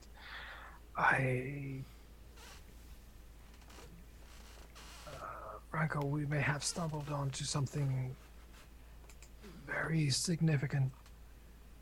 potentially very dangerous. And Has the light receded completely? It Or- has. just hold on to my arm, would you? Follow me. And I go forward, sort of taking one step at a time, holding one arm back so that Franco can grab it. And I'll just tentatively put a hand on the. It does stay open, that there's no more movement with the lid. No, the lid is still lying on the floor. However, as you get nearer, with Franco anchoring you, as you now look in, with there being no light in there, you now see what I described to Franco, the sort of mouldering bones of presumably the architect wrapped in this decaying burial shroud. There is no sign of this sort of semi-luminous, cavernous passageway seemingly heading deep into the bowels of the earth. I'll put a hand on, I guess, some of the foot bones, just to see what happens. Okay, you do feel a sort of vague sense of unease, but like nothing remarkable happens. At this point, I'm going to ask you both make me a wits awareness roll. Oh man, all this is rolling, John. It's That's it, man. very dangerous. You know, I get messy up in this hizzle. I have seen the face of God, Franco. Okay, so let me just have a look at the old messy criticals. Boom, boom, boom, boom, boom, boom. 7 successes for whatever reason. Oh, that's right. This is the annoying thing that's not on my cheat sheet. Oh well, I will look it up. Yeah, I'll search the PDF.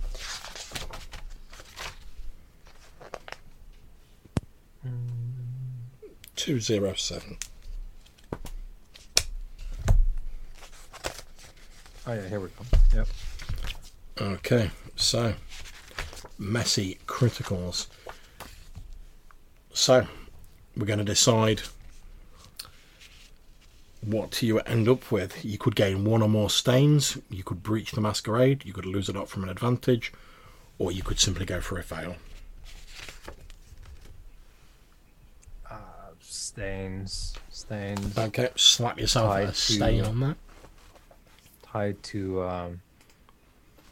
like Aurelia doesn't realize it, but he is actively like eroding whatever he has left of himself by this sort of obsession with the supernatural. So kind of Indeed, thing. and it seems to you that as you sort of touch the bones of the architect, like some part of like the coldness of the grave seems to have seeped into your own bones and seems to like stay with you, despite the fact that the supernatural manifestations, whatever they were, seem to have ceased. So you're distracted by that. However, Franco, given that you're not distracted by like poking around with dead things, as a radio sort of leaning in, touching his bones, and for a few moments he almost seems to like freeze still, as though he himself is a statue carved of marble rather than an unliving creature.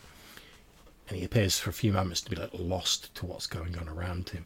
You hear from outside the tomb, you hear two female voices that appear to be getting closer. The first sounds like a young woman's voice, and it says, "Are you quite certain?" And then you hear what sounds like an old woman's voicing. "Yes, of course I'm certain. Someone's been interfering with it. I can feel it in my bones." "Very well then. Let's go and have..." And then the voice stops as they obviously see that the stone has been pushed aside. And then you hear this crotchety old woman's voice shout, "Whoever you are, come on, get out of it!"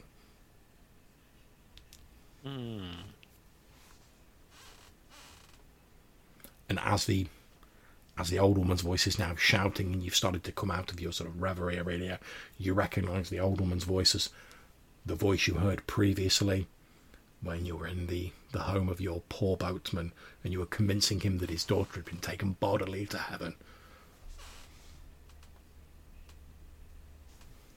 I'll handle this. You sure? Yes, quite. And I'll, before I turn away though, because I presume they're going to wait for a bit if they're saying, come out. Unfortunately, you are incorrect in your assumption. Well, I guess because the old woman's like basically coming out. It waits for like a nanosecond, and then like pushes away in, and the two of you both see this sort of hunched over old woman wearing what looks for all the world like a tattered burial shroud, and over her face she's wearing a mask of polished obsidian that is carved to resemble like the stereotypical sort of crone or witch, sort of pointed chin, hooked nose, furrowed brows, but it's all of polished black obsidian. And you can see these dark eyes glittering behind it as this sort of shrouded figure like stumps its way in and sort of looks around and obviously sees the two of you. It's not a very big room. Before the old woman has had a chance to say anything, you see sort of over her hunched shoulders as she walks in, like, you see a fairly beautiful young woman, looks to be in her late 20s, early 30s, long blonde hair, wearing a flowing white dress, quite a serene expression on her face, walks in after her. She looks a little bit exasperated as she's obviously like following after this old granny. Walks in afterwards, but then her eyebrows raise in surprise when she sees the two of you in there, and that's them. You have a chance to respond. They're not immediately like launching into attack you or anything. They've just sort of walked in and been like, "Ow!" I reach into. Well, I suppose that's going to be in my little briefcase as well. I produce my mask and I slide it on my face. So said mask is, the style is in that sort of like beatific sort of statue, idealized death mask of allegedly my sire, who was lost to one of the historic purges when folks were killing the Harbingers and the Cappadocians. And it is sort of white marble streaked with gold. And I put the mask on to, we're all showing our club cards, right? Yeah. So, and I give a bow.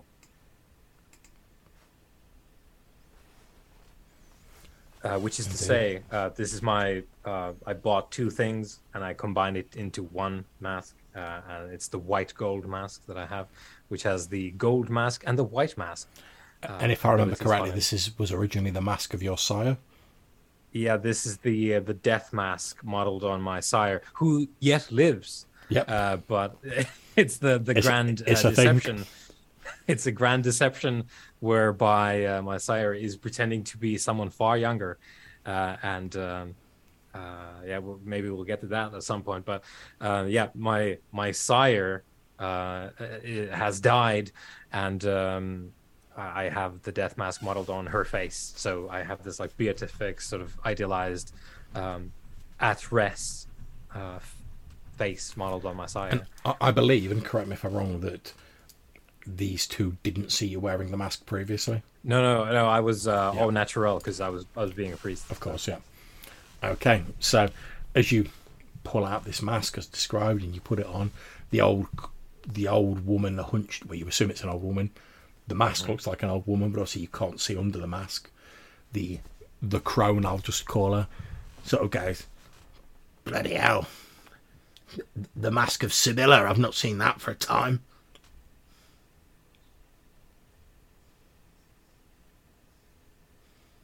I try not to make a big deal out of it. It is, after all, pride goes before the fall. Well, you're not wrong there. And she seems like she's about to say something else when she's interrupted by an excited squeal from behind them, and what appears to be a 14-year-old girl with long dark hair comes running into the tomb. Obviously, you recognise Cara Salvati, although now she appears to be entirely free of the illness which was causing her such pain recently.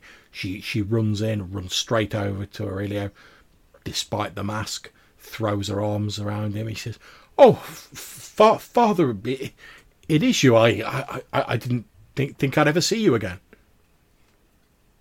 No, I think it's rather the other way around. We might be seeing a lot more now.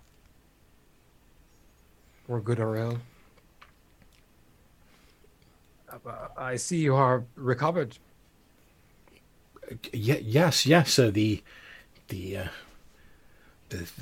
two ladies, Lachesis and Atropos, at which point which is Lachesis, the blonde woman, bows, and then when she says Atropos, the old woman's like, "Yeah." So, yes, they've cured me of the disease that threatened me, and although it pains me greatly that I cannot see my father, they have allowed me to look in on him and see that he is indeed thriving, and well, the last time I looked at him, he seemed to have renewed his faith and was more devout than I have ever seen him. And from what the ladies tell me, I believe I have you to thank for that, Father. Your father is a man of many sufferings, and I pray that he is rewarded and given what he is due in due time. And from the looks of it, his spirit is as strong as ever. I'm sure that you can be as proud of him as he no doubt is of you. But tell me, you are now Clotho. Is that not the one? Yes, that's right. With the needle? Yes, the way she sort of looks to the other two, and the blonde woman sort of nods and gives her like a go ahead sort of gesture. And she says, "Yes, the way the ladies have explained it to me, they've always been a group of three based on the fates from the old tales. They have Clotho is the youngest, who is beginnings. They have Lachesis, who is the middle and continuance, and then they have Atropos, and she gestures at the older woman, who is the endings. And that, from what they tell me, they were once three, and they lost their youngest member, unfortunately, quite some time ago, and they were looking for a replacement, and someone who would, from what they explained to me, someone who was young and full of the fires of youth, but had also been acquainted with the prospect of an early death, which obviously you saw how ill I was when last you saw me. They deemed that I was amply qualified, and they've been showing me such amazing and terrible things. It hardly seems like it's only been a couple of nights since they took me. I've seen more in the last couple of nights than I ever saw in all my years previous, and some of it was wonderful and some of it was terrible and fearful, but I would not change it for anything. After all, what were my options? To linger on for a few weeks painfully and watch as my body failed me, and my father was unable to do anything, and he slowly withered away himself for fear and grief.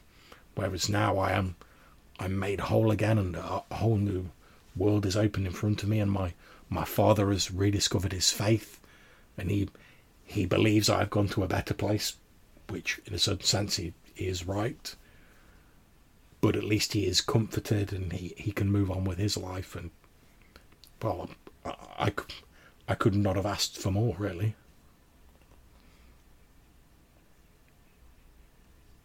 I'm pleased to see you well. But I do wonder, how come you find yourselves here? The old crone says, "Well, we live here, don't we?"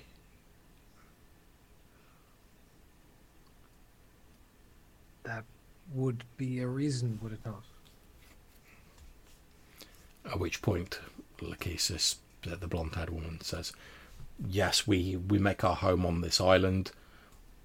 As I'm sure you can imagine, given what this island is, to those skilled in the arts, but who are perhaps less encumbered by morality, this place is an obvious one for them to find raw materials and cause other mischief. In nights long past, the Marai, our group, were greatly respected, and it was our duty to ensure the sanctity of this island. Back in those days, when we were 3, as we are now again. But our youngest member, Clotho, is still learning. And our influence has faded over the years we've been 2. But we still cleave to our duty, and we make it our responsibility to ensure that no one interferes with the sanctity of this island. As I'm sure you're aware, being skilled in the arts yourself, the gathering of such relics and such fetters and ties that bind can be both a powerful law to those who are skilled in the art, but also a great danger. Well, as you have discovered, me and my associate here were drawn to a particular grave site here. I wonder if you might know about the more perplexing attributes of this sarcophagus here, and perhaps the remnants of the man interred within. At which point Lachesis says, "Well, I can tell you that, as far as I'm aware, Palladio, the architect, did not linger in this world as an unquiet shade. He passed on to whatever that fate is that awaits after this life, when you've truly laid down the burden of this life. The end fate cannot even be seen by the wisest of our kind. However, from my understanding, in the days of the Great Plague, the amount of death that occurred in the city, the dead were piled high in the streets. They filled the waterways and clogged them with decaying bodies. Disease was everywhere. Death seemed to stalk the street like an actual presence. And I'm sure you can imagine how that affected the barrier in Venice. It was reduced to almost nothing. The spirits, some of them twisted by pain, by loss, by disease, by anger, were able to influence this world almost as easily as if they were still alive. The barrier between the world of the living and the dead was shredded. In places it was reduced to almost nothing.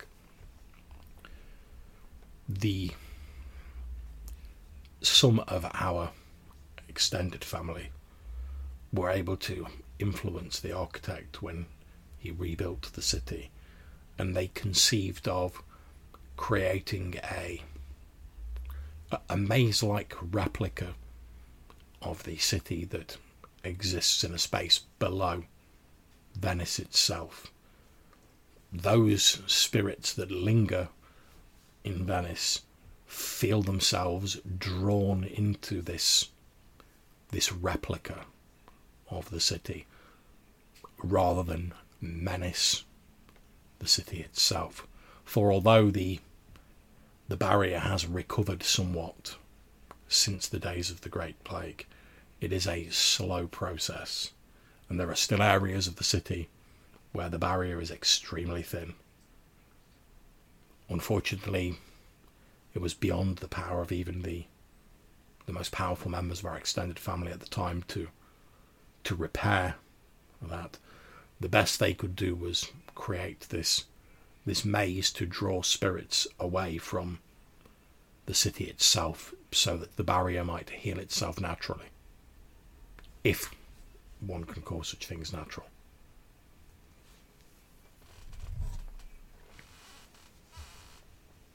It's a trap for the soul to sequester it away. I suppose you could call it that. There are those spirits who, by various measures or particular strengths or drives, can resist the pull of the Undercity for an amount of time. But if, as time goes on, as they become more distant from their history, inevitably they will be pulled into the Undercity and away from those they might harm who still live in the mortal world. At which point the old crone goes, "Yeah, if anything it works too well." Well, yes, there is that.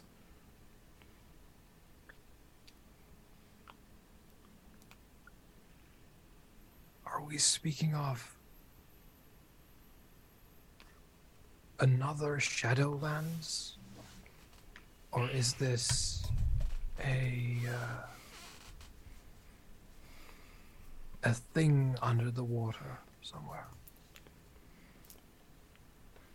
It's not fully in the Shadowlands, but it exists in another space. I suppose the nearest analogy I can give, says Lachesis, is it's sort of like a waiting room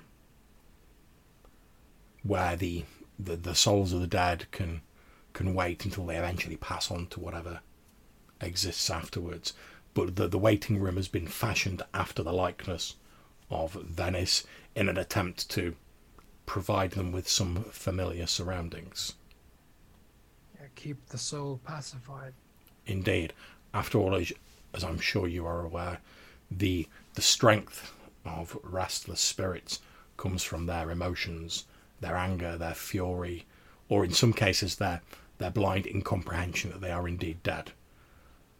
So providing them with familiar surroundings, it was thought that would provide a balm for their fury, or it would at least cause them to not strive so much against their fate. Unfortunately, as Atropos had said, it was a daring plan, but not one that had been attempted before. And if anything, the labyrinth works a little too well. Have I disrupted the design? No. Gesture at no. the open. No, I don't believe so. There are places in Venice that are close enough to the waiting room, let's call it, or the labyrinth if you prefer, where if one has the correct skills and knowledge, one could theoretically, physically walk into the labyrinth. The sarcophagus of the architect, whose designs are instrumental in creating it, is one such place. Occasionally, when these places come into contact with someone who has been, shall we say, touched by the world of the dead, there can be brief flare-ups where you may catch a glimpse into the labyrinth itself, but without the correct arts and knowledge, such flare-ups are brief. However, they can be sensed by those who are particularly attuned to the world of energy gestures at Atropos, this sort of hunched hag-like figure, which, when we sensed it, we decided to travel here and find out what was going on. Like I say, you were in no real danger, but if a person with the correct knowledge were attempting to enter the labyrinth here, that could have unforeseen effects. So, as we are, I suppose, custodians of a type for this island, we decided to come and investigate. But we are relieved to see that it is nothing too serious. Yes, I suppose I have stumbled onto your area of interest following one of mine. We do apologize, and please meet my associate, Franco. He is a reclusive type, very, very odd to our kind, no doubt. At which point the crone sort of looks over in your direction. Franco says, "All right, fella." Yeah, I'll give her a puzzled look. It is very clear in my mind that Franco must be rather puzzled by what we are discussing at the moment, as he is not in the family yet. He is like unto a distant cousin. He is to be welcome, and at which point the crone says, "Well, you getting an argument from me? Handsome looking fella like that." yes. And she gives you like quite a lewd sort of like, you think it's a wink, but like you can't really tell because it's under this like obsidian mask. But you definitely see one of her eyes like go. It's definitely something that's never happened to me since. Look at this guy. Check him out. She says, "Yes." Well, at which point Lachesis, the blonde woman, says, "Well, don't worry about entering the island. Although we make our home here and we are custodians of it, it was long ago established when we were set as guardians over this island that anyone is free to travel here. It is an island of the dead and for remembering the dead. Anyone, human, kindred, whatever, is free to come here, and as long as they are not attempting to interfere with the rest of the people who sleep here, we do not seek to bar their way, nor anything like that. We are only here to prevent disturbances, and I don't mean the accidental disturbance that you made. That was an easy mistake to make. Anyone with the art could have triggered that, and there is no harm done. We will replace the sarcophagus lid. It is an easy mistake to make for one who is as young as yourself, but there is no harm done. So we're mainly here to make sure that those who are skilled in the art do not seek to take advantage of the rich raw materials that are interred within this island.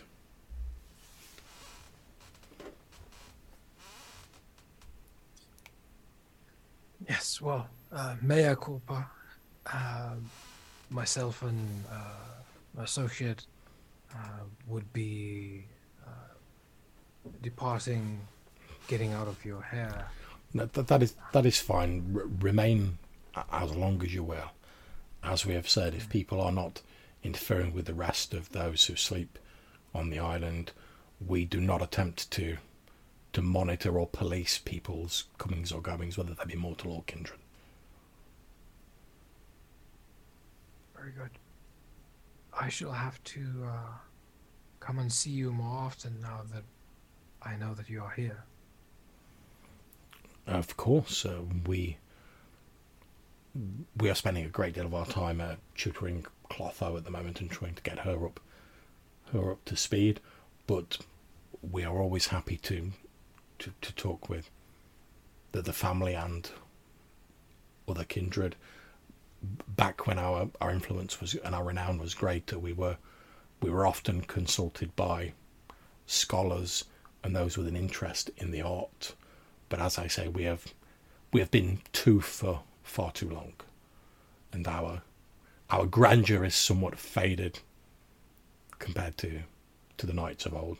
But we hope, and she sort of smiles quite warmly, looking at young Cara, or Clotho as she now seems to be called. We hope that now we are three again, we may once more eventually rise to those heights that we once occupied, and the respect we held within the family.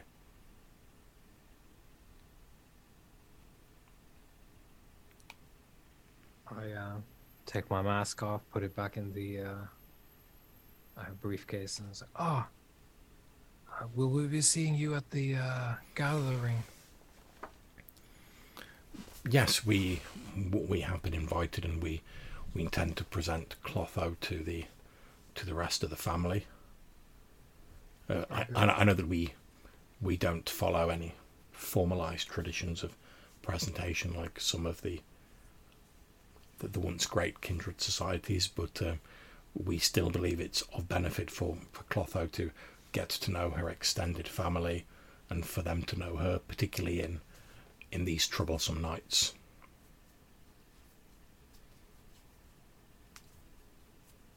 We shall look forward to meeting you again then.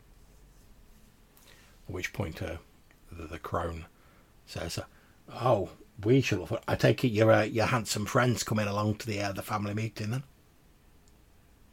He is, but he is to be unmolested during the duration of the gathering.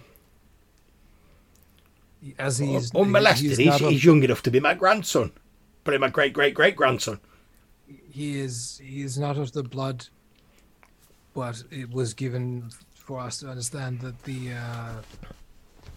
extended family is welcome, and yes, that's right.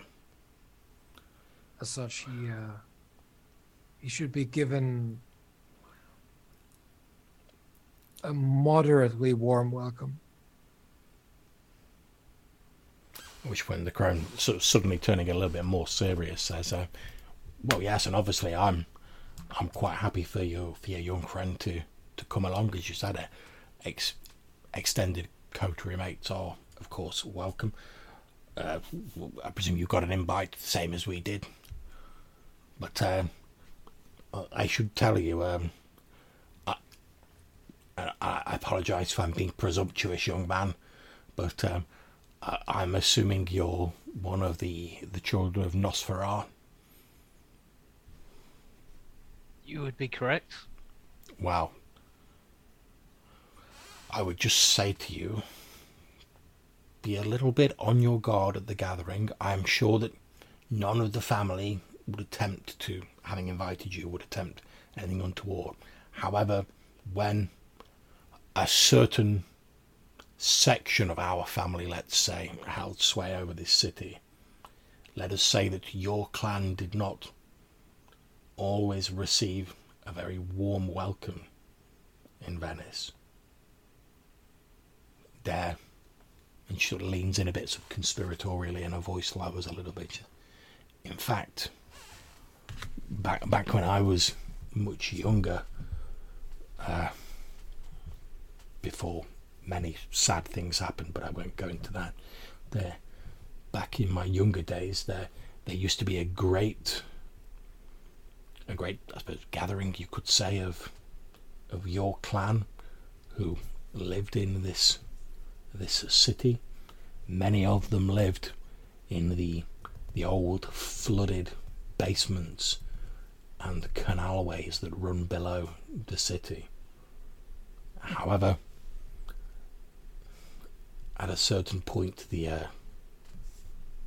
those who were in charge of our family at the time, when our clan went by the name of Giovanni, and she, you see her face sort of twist up a bit underneath the mask.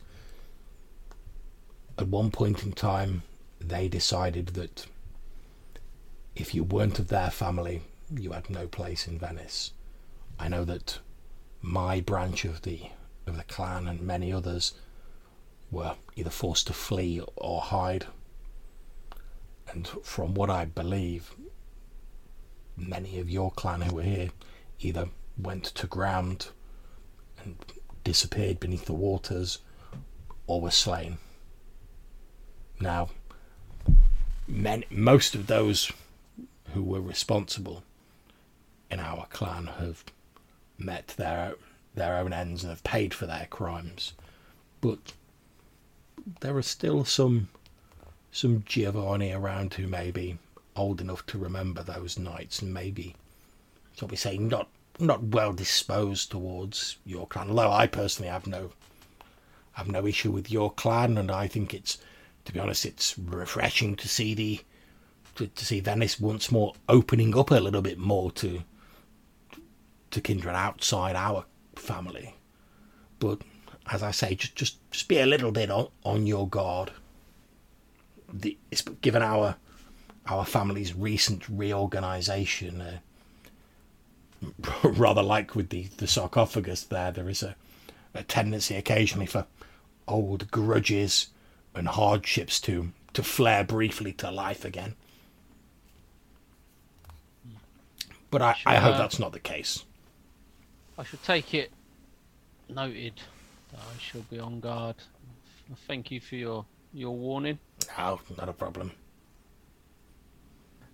To be absolutely clear, though, Franco,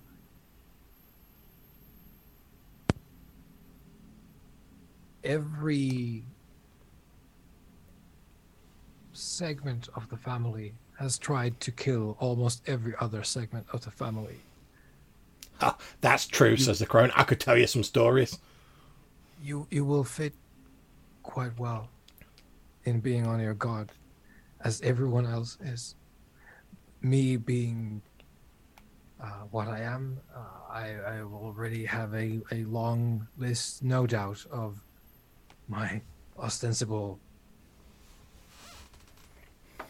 family, thinking that it's a shame that I got away and now it's not polite to kill me.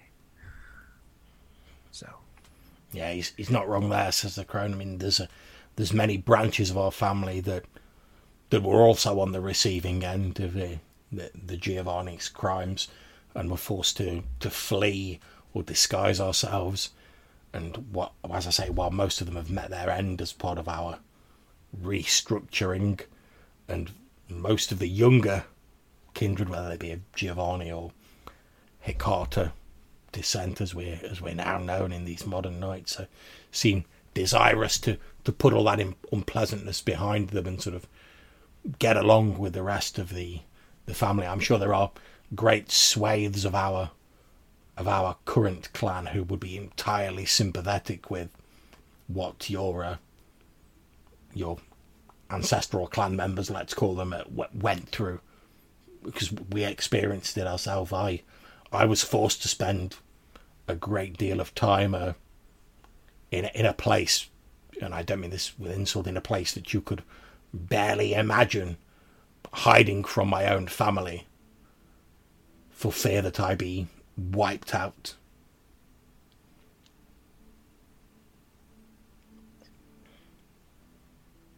So it will be quite a night overall. But let us. I'm sorry, we must really be going. Oh, of course, I understand.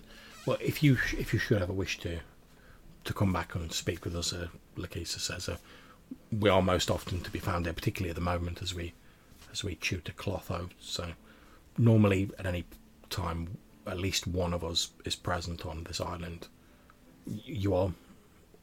Anyone is welcome here, and if you do wish to speak to us, you are of course welcome. Either of you. It is good to know.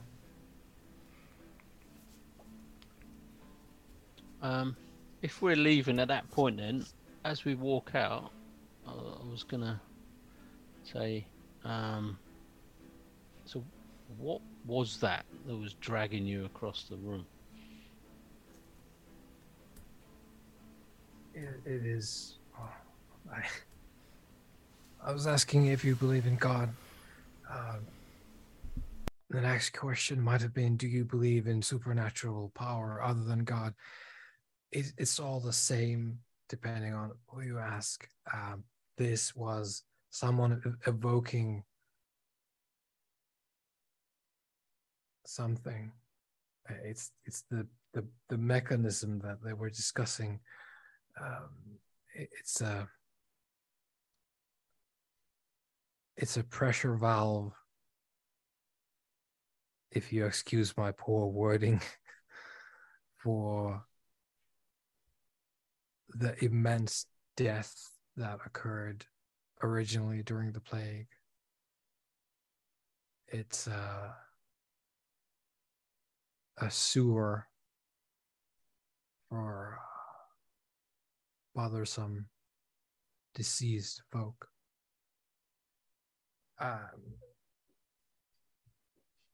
So, did you see what you wanted to see? Did you find what you wanted to I find? didn't quite know what I was going to see, but yes, quite enlightening. Definitely worth it. Thank you for accompanying me. I would not have been able to shift that rock by myself, and I would have had to resort to some rather unsavory means. That's not a problem. Hopefully you have enjoyed a little bit of a peek behind the curtain of whatever it is that we are. Well, as the old crone said, I am young to this way of life and forever learning.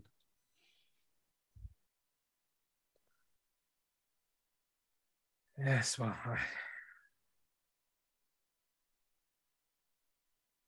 I really have to go and eat. Would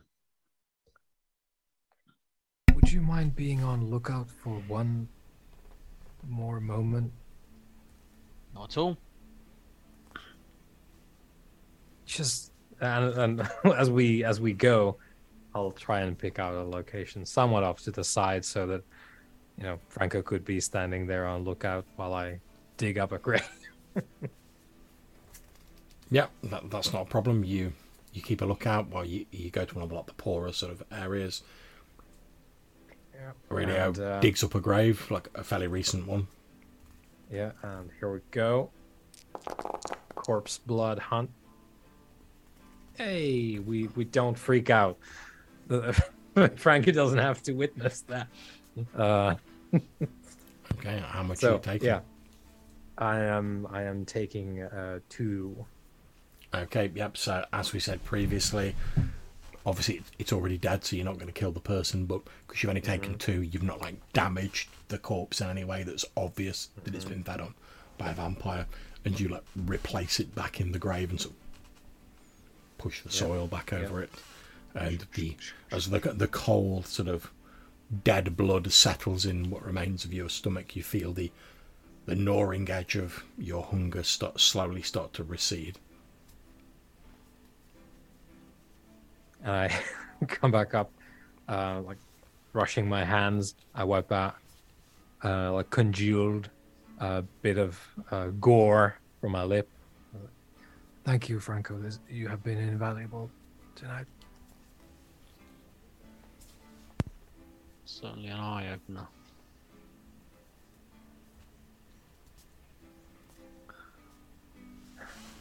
So how do you find Venice? As we leave the cemetery of weirdos. I guess we'll head back to their haven. If you don't have I suppose find out where Sonia's got up to, how she got on. Okay. At this point, can I ask you both to make me a wits awareness roll? Wits awareness. I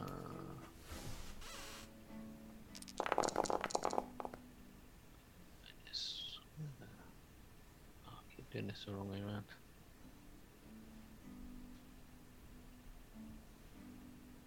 No, I wasn't.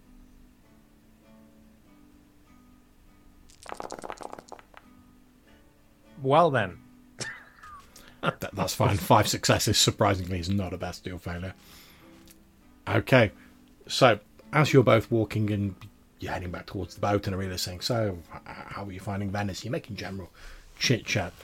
You both become aware that a shadowy figure, seemingly a guy wearing sort of fairly like standard sort of poor man's like clothing, has tried, and I say tried being the operative word because you've both sort of clocked him, has tried to stealthily like come out from behind one of these gravestones, and is basically like coming up behind you. You can see he's like lifting what looks to be like a shovel, and he appears to be like coming up, trying to sneak up behind Aurelio, and he's like with this spade. But you've both clocked. He's trying to be stealthy, but you've both clocked him. Obviously, with your mad amount of successes, like he's not yet realised that you've seen him. So it's down to, but you guys have basically got the drop on him. So it's up to you guys how you want to play this. I want to say Franco's, because Franco's clearly got the drop on this guy. I want to say, like, Franco, if you got something you want to do, you go ahead, because you're quick on the draw. We're still in the graveyard. Yep. Did you say? Yeah. And obviously it's quiet elsewhere. No one else about. I assume. Yep. You were deliberately in like an isolated, poor area of the graveyard, so Aurelio could feed without drawing attention. Yep. So yeah, you look around. You have a quick look around, but obviously subtly, so you're like not giving the game away, and you can see there's nobody about. Which is probably why you've clocked this guy so easily. Yeah, all we've made out is it's a man with a shovel. That's he's got like a, those sort of like flat cap sort of style hats with the big brim. He's got one of them on. He's wearing like your normal sort of like rough hewn like shirt and working man's trousers, but like cheap shoes. Which you see all this with your like mad amount of successes, and he's carrying like a big heavy old like metal spade like you might use to dig graves, and he's lifting it and like trying to creep up behind you, obviously intent on like tonking Aurelio around the back of the head with it. But you guys have clocked him coming. Probably you've seen him coming from like a mile off. Aurelio spotted him as he's got a bit closer, but you've both got ample time to like react to this. I want to pick a good spot where particularly well covered, shaded, to not give away sort of main features of my face, etc., and just spin round and just confront him. But like I say, in a vantage point where I can clearly see him, but he's got not as good a sight as me. Okay, yeah, you turn round, you can now see him more clearly. One thing that strikes you as odd is he appears to have like a strip of cloth over his eyes, and as you turn round, he swings the spade at the back of Aurelio's head. You can easily dodge should you wish, Aurelio, because you know it's coming, and he's not like doing it with the superhuman quickness or anything. He's just literally like swinging it, expecting you not to have seen him. Yeah, I'll get away. Yeah, you just sidestep it easily, and as he swings the spade at Aurelio, he looks directly at you, even though he's got this like cloth sort of bandana over his eyes. Looks directly at you, Franco, and he's like, "Quickly, my lord, run! I'll hold him off." And do I think this is the same guy as before? No. Although he does also look a bit like a derelict and a little bit sort of trampy, for want of a better word, but it's clearly not the same guy. Although the other guy was blind, and this guy does have something over his eyes. Yeah, I'm going to walk over and grab the spade off of him. Yeah, he's literally like clanged it into the ground as like Aurelio's just like taking a sidestep, and you easily just like snatch it off of it. As you grab it, he doesn't even resist you taking it. He just pretty much lets it go. I just say, I'm in no danger. What makes you think so? At which point he, almost like he's worried for you, he like grabs hold of your sleeve, but not in like I'm trying to assault you way, like as in he's trying to like get you out of here. And he's like quickly, my lord, we've got to get you out of here. They'll hunt you down and slay you. We have to escape. I have to get you to a place of safety. Where are you proposing that we go? He says, I'll take you to the other masters, my lord. The other masters? Yes, of course, my lord. The masters have the masters have us looking out. Should any of you once more fall into the hands of these devils, and he like wags a finger in Aurelio's direction.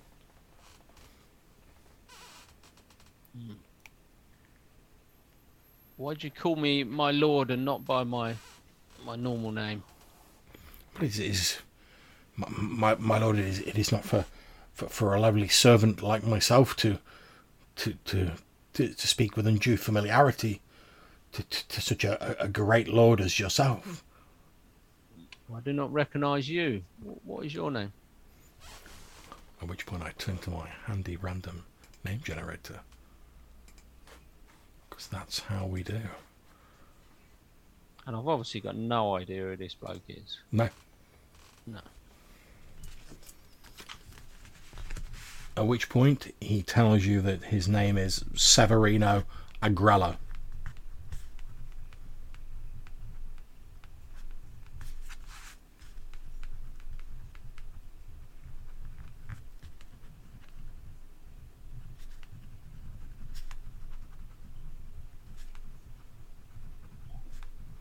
Says, yes, my lord. It has been the honour of my family to serve great lords such as yourself for many years. I still feel that you may have me mistaken for someone else. No, although I may be blind, my lord, through the blessings of the great masters such as yourself. I see more clearly now than I once did, and we have passed down the ancient stories of our families when the great masters previously were set upon by such devils and were very nearly wiped out. Only a handful of them surviving, hiding and rebuilding their strength. But those of us who remained loyal, we continued to serve the great masters. And they told us, yes, that if ever we saw any of their kind fall into the clutches of these devils, and again he like wags a finger in Aurelio's direction, that we were to set them free and to convey them to a place of safety with the other great masters like yourself, my lord. And he sort of bows a little bit. And I assume my sense of the beast is not like tingling. Again, you're sensing a faint sort of echo in this fellow, but it's nowhere near as strong as a kindred. You might assume that maybe he's a ghoul or something similar. He's obviously got some sort of low level of like supernatural fluence in him, but it's nowhere near like a full vampire. Like you say, he might be a slightly empowered ghoul servant of another vampire or something similar. Well, maybe we should go to this place you talk of and see if we can get to the bottom of this. He's still sort of like gently like tugging at your sleeve, but obviously like, he's not got the strength to like make you go anywhere you don't want to go. But he's like, yes, my lord, quickly, I must get you to a place of safety. I must take you to the others. We must escape before this devil. And again, he sort of waves his hand in Aurelio's direction, turns his dark magics upon you, and seeks to slay you, my lord. And he's like, so I'll start to go with him, but I'll give the signal, like sort of follow. I'll put my hand behind the guy's back and sort of, follow me, please. Okay, not a problem. So you're sort of being led away by this strange sort of blind vagabond who sort of like seems very deferential to you, like always referring to you as my lord. And Aurelia, presumably you're sort of following at a distance. Yeah, at a sort of moderate distance, so that he can't readily hear that I'm coming. Okay, so while that's going on, I'm going to jump back over to Sonia. What's Sonia up to? I'm just going back to the haven. Okay, In no the shower, I've just beaten somebody to death and beating somebody else for blood. So Yeah, no problems. You've been back to the Haven. You showered. Obviously, all this is this stuff's taken some time. After a while, like the other two haven't come back to the Haven. okay, I shall give Franco a call because Aurelio is useless at answering the little box. Yeah. Okay, Absolutely. so it's probably not strictly accurate for timelines, but as you're being sort of led away by this guy, Franco, your mobile phone starts going. If you look at it, you'll see it's one of the numbers that Sonia uses. Yeah, I'll answer it. Okay, so Franco answers the phone. Now, bear in mind, as you're having this conversation on the phone, in the background, Sonia, you'll be able to hear this like slightly panicked voice going, "Quickly, my lord, we must make haste. I must get you away from this devil to a place of safety." So as you're having this conversation, you'll be hearing that in the background, or variations of that. Okay, so I'll make sure that Sonia can hear that as well. Yep. Okay, I'm so sort of trying to hold it away so it's... Oh, he's found you again. Yes, I shall not be too long. I'll be heading home soon. Okay, where's Aurelio? I finished our business for this evening. Maybe you can, and I'll try and get Aurelio's attention that I'm on the phone, so he like wakes up and thinks, "Hang on." That's not difficult to do because I was like very obviously following you and trying to keep an eye on you. Yeah. So he'll see you on the phone and probably be able to hear what you're saying. So obviously the conversation is to sort of, not alert this guy too much. Do I need to come and get you? Maybe you should give one of the others a ring, and All right. I'll see you home later. Speak in a minute. And I'll sort of hang up. I'll phone Aurelio. Yeah. So, because there's a setup, the connection is established as he fishes it out of the. There you go. Maybe you finally cracked the secret to getting Aurelio on the phone. You just have to have somebody else say, like, "Aurelio, someone is about to phone you. Look at Get your on the phone now." Yeah. But So I'll get it. Aurelio, are you in trouble?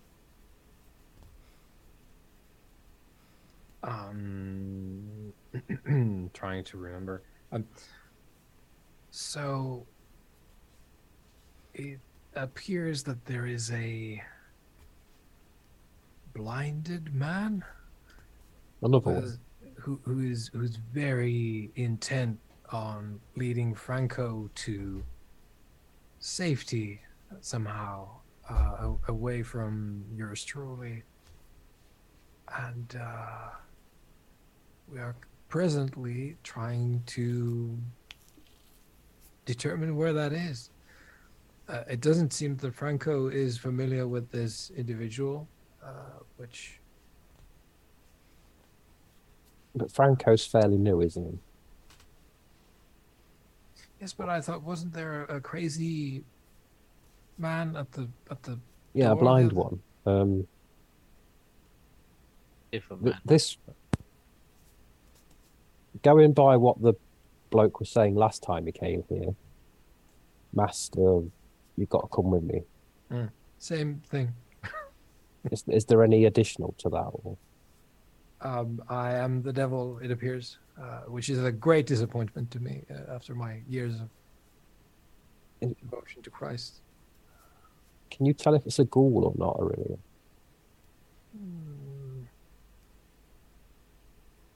Would explain the sudden It can burst of speed. It can distinguish Franco and myself, so I would guess with a blindfold, no less. I would guess that is more than a just good guess from a... Maybe it's just the Nosferatu trying to protect the Nosferatu. It truly seems that this man is unhinged in some way. Okay, but what I'm saying here, Aurelio, is maybe you shouldn't get too involved. I don't think you can fight a nest full of Nosferatu. Oh, heavens, no. No, I am not a violent man. You know, follow as long as you feel comfortable, and then I'll start heading in your general direction. Very good. And I'll just, point out where we're seemingly headed, like the general direction. And I'm going to Absolutely fine. text Franco saying, "Is this your family?"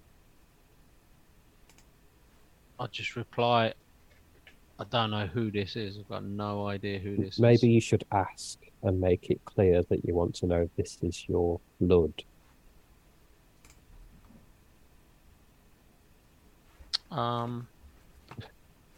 Well, once we seem to be leading And somewhere. I'm going to text blood in big capital letters with about 5 exclamation marks after it. Nice. Where is he leading us? He appears to be leading you back to the shores of the island of San Michel, and as you sort of get nearer the edge of this man-made island, you can see there is a small one of these sort of like water taxis, these like barges parked there, although this appears to be like a more sort of traditional, like old school like riverboat rather than the sort of more modern sort of touristy style ones, and he appears to be sort of like pulling you towards that.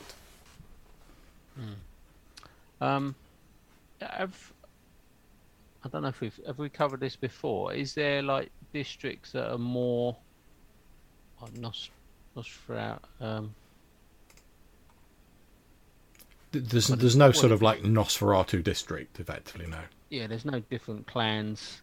They do No. intermingle to an extent, but are they more sort of prominent in one area than Well, I others? mean, as we've said previously, when the Hecata were known as the Giovanni clan, they pretty much like ruled the city with like an iron fist. It was like if you weren't a Giovanni in the city, you were being spied on by the Giovanni, and you were probably like either going to be encouraged to leave or you would probably just disappear. Whereas since the clan have like seem to have had some sort of restructure, you don't know the details, and they've sort of like re-emerged as the Hecata, and seemingly at some point during that, like a lot of their sort of older members have like disappeared or been killed. They now appear to be like a little more open to having non-Hecata kindred in the city, although clearly like the Hecata are still the sort of like majority of kindred in the city. But okay, so they don't sort of portion. It's not like the Camarilla where they portion out different areas to like different clans and whatever. They just seem to basically be like, as long as you're not interfering with their like business and you're doing your own thing, they're quite happy to like leave you to your own devices. But obviously if you start causing a problem to like the tourist industry or like the city as a whole or their interests, that's when they get involved. But other than that, they're just sort of happy for like kindred do what they want. I mean, you don't know to what extent they're being spied on, because obviously you know from dealing with like Aurelio and stuff like that they've got sort of abilities that deal with ghosts that most kindred can't even perceive. So it's quite possible they're still spying on non-Hecata kindred without them knowing it. But okay, well, when we get on the boat, so there's just the two of us, and looking at my text message, I'm gonna say to this guy, "Are we going to see my blood brothers?" he says, "Yes, yes, my lord. I'm taking you to the other great masters."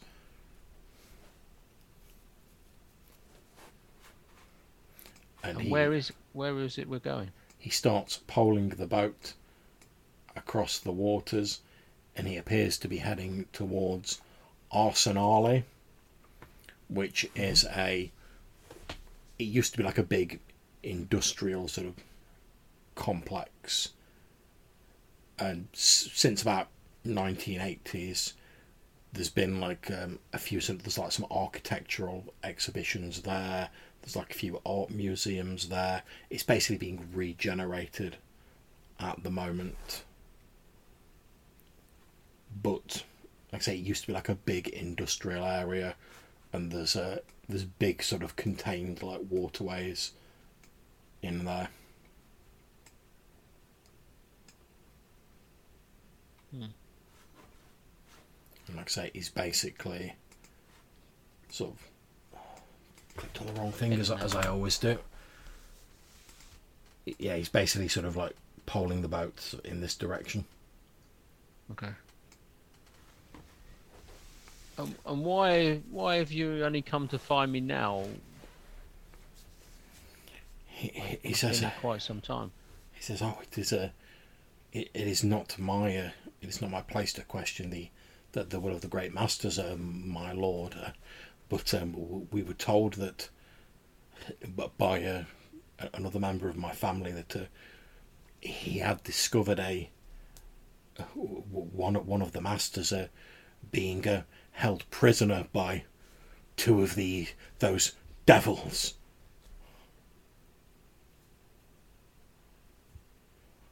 Another member of our family did come and attempt to free you from the stronghold of the devils, but he was unable to do so.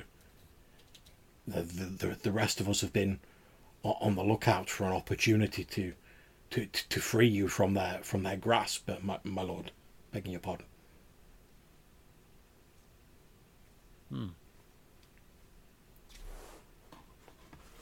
I'm sure I'm not in as much danger as you think. By this point in time, you've got to basically what is like a large sort of artificial sort of sandbank, although it's actually made of concrete, but it's there to sort of block the extremes of sort of tidal pressure from sort of hitting Arsenale, and your new friend, for want of a better term, slowly starts sort of slowing the boat down as you approach this artificial sandbank. Now, obviously, Aurelia, you've seen them get into this boat and start heading away. And obviously, that's a bit of an issue for you, sort of following at a distance. What are you doing as they sort of get in this boat and they start heading across the waters, obviously in the direction of Arsenale?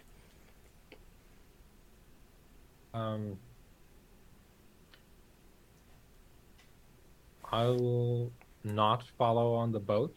Okay. Is there a location where I could sequester myself for like 15 minutes? Somewhere nearby where I am currently? Well, basically on San Michel, they sort of went to this edge of San Michel, got in a boat, and then they've sort of sailed, then they've sort of paddled across to here. Yeah. So obviously there's this sort of area of water between where you were and where they're going.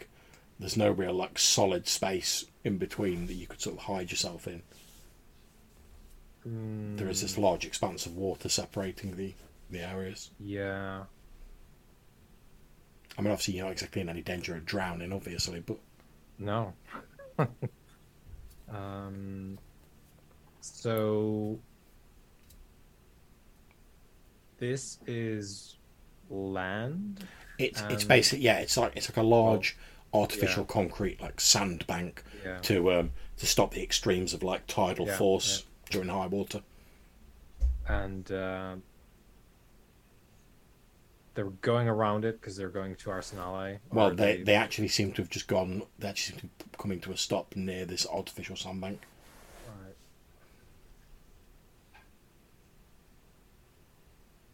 I mean, I need to get to a place where I can be on ground for 15 minutes. So, I guess San Michel. Yeah, you can be stood on the edge of San Michel. I mean, there's nothing in between, so you can see across to where their boat is. And I mean, like I say, it's less than half a mile away. I think when I see that we're going to that instead of the sort of mainland, I'll send a message, like just a text message to both Sonia and well, yeah, I'll send it to both of them, I guess. Just saying, we've gone to this concrete bank just to the north of Arsenale. Arsenale, yeah. Okay, so you've both got that text. Obviously, we know Aurelio is here. We know that Franco's here at the minute. Now, obviously, you've been at the communal haven, which is here, Sonia. Yep. but you've sort of got a bit of time while the boat's moving and after you've received this text. So where do you want to head to? I will head to get Aurelio.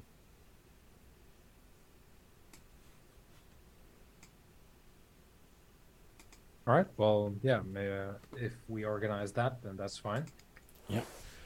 Okay, so you presume, are you like hiring a boat or? I will phone my contact and call in a favour. Yeah, not a problem. You meet up with a somewhat less than reputable person who's able to like provide you with a boat, and basically tells you to sort of leave it near Canareggio, sort of about here. When you finish with it, they're like, just tie it up. Okay. And like basically ask no questions. But you've got it for as long as you want for the rest of the evening. Yeah, I will head over and get Aurelio then. Okay, not a problem. You two, so Sonia heads across, picks you up, Aurelio. In the meantime, Franco, the boat has stopped at this artificial sandbank, and the blind man who's been poling across, he reaches under one of like the little sort of like, you know, like plank seats that you have in these sort of boats. He like reaches underneath the plank seat, and you see him like lift up a Hessian sack, and whatever's in it is obviously quite heavy, because he like grunts a little bit as he like lifts it up, and he says, "Well, I should give you this, my lord, so that you can go down to see the other great masters." And as he sort of offers it out to you with the other hand, he like pulls the sack off the object, and you can see he's basically holding like a big metal anchor, and he sort of holds it out to you. So I take the anchor. And he says, "Would you like me to stay here, my lord, so that I can convey you elsewhere once you have?" And he sort of gestures at the water. Once you've finished with meeting the other great masters. So he's gesturing to the water, just well, like basically outside where of where the the boat boat is. is. Yeah. Yeah.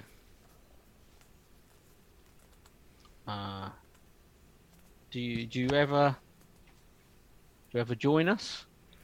Oh, alas, no, my lord. It's not for a humble servant like myself to enter the abode of the great masters.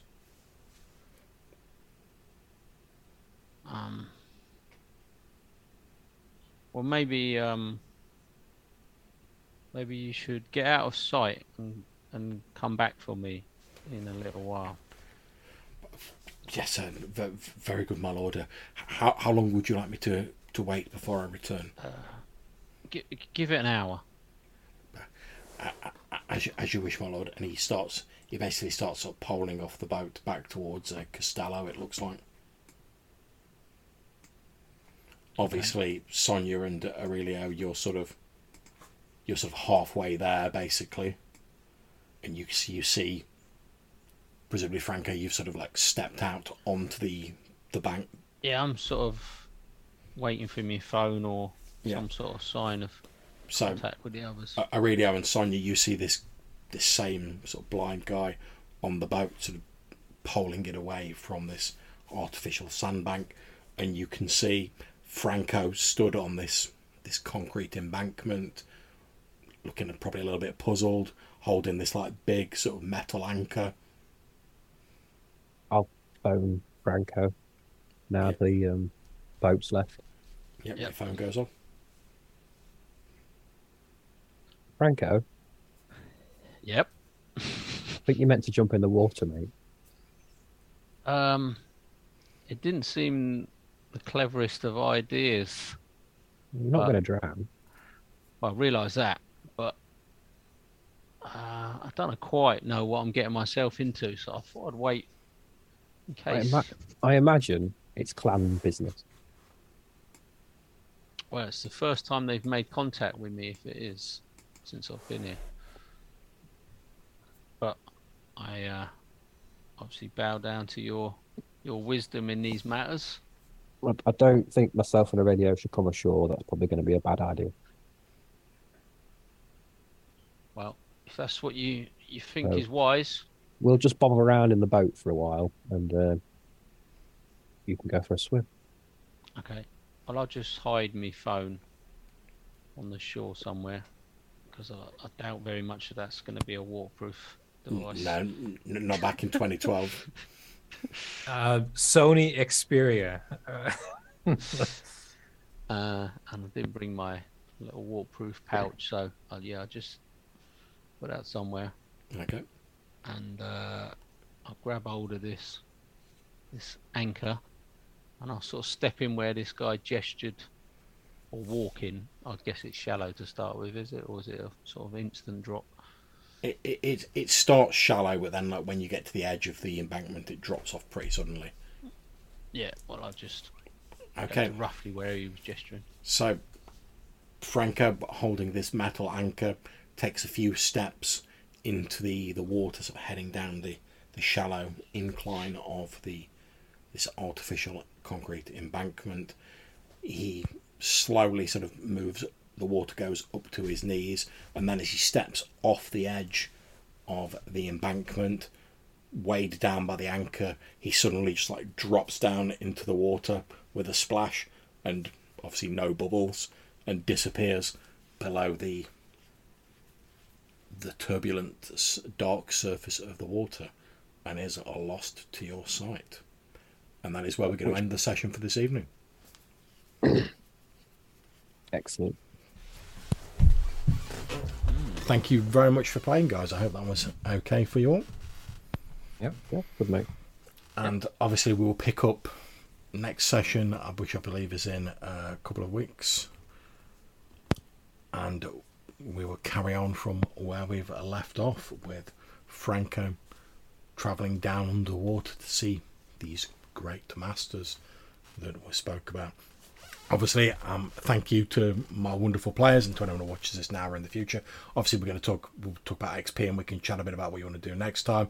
But again, just thanks to my wonderful players, and we're going to end the stream now. So hopefully we'll catch you for the next one.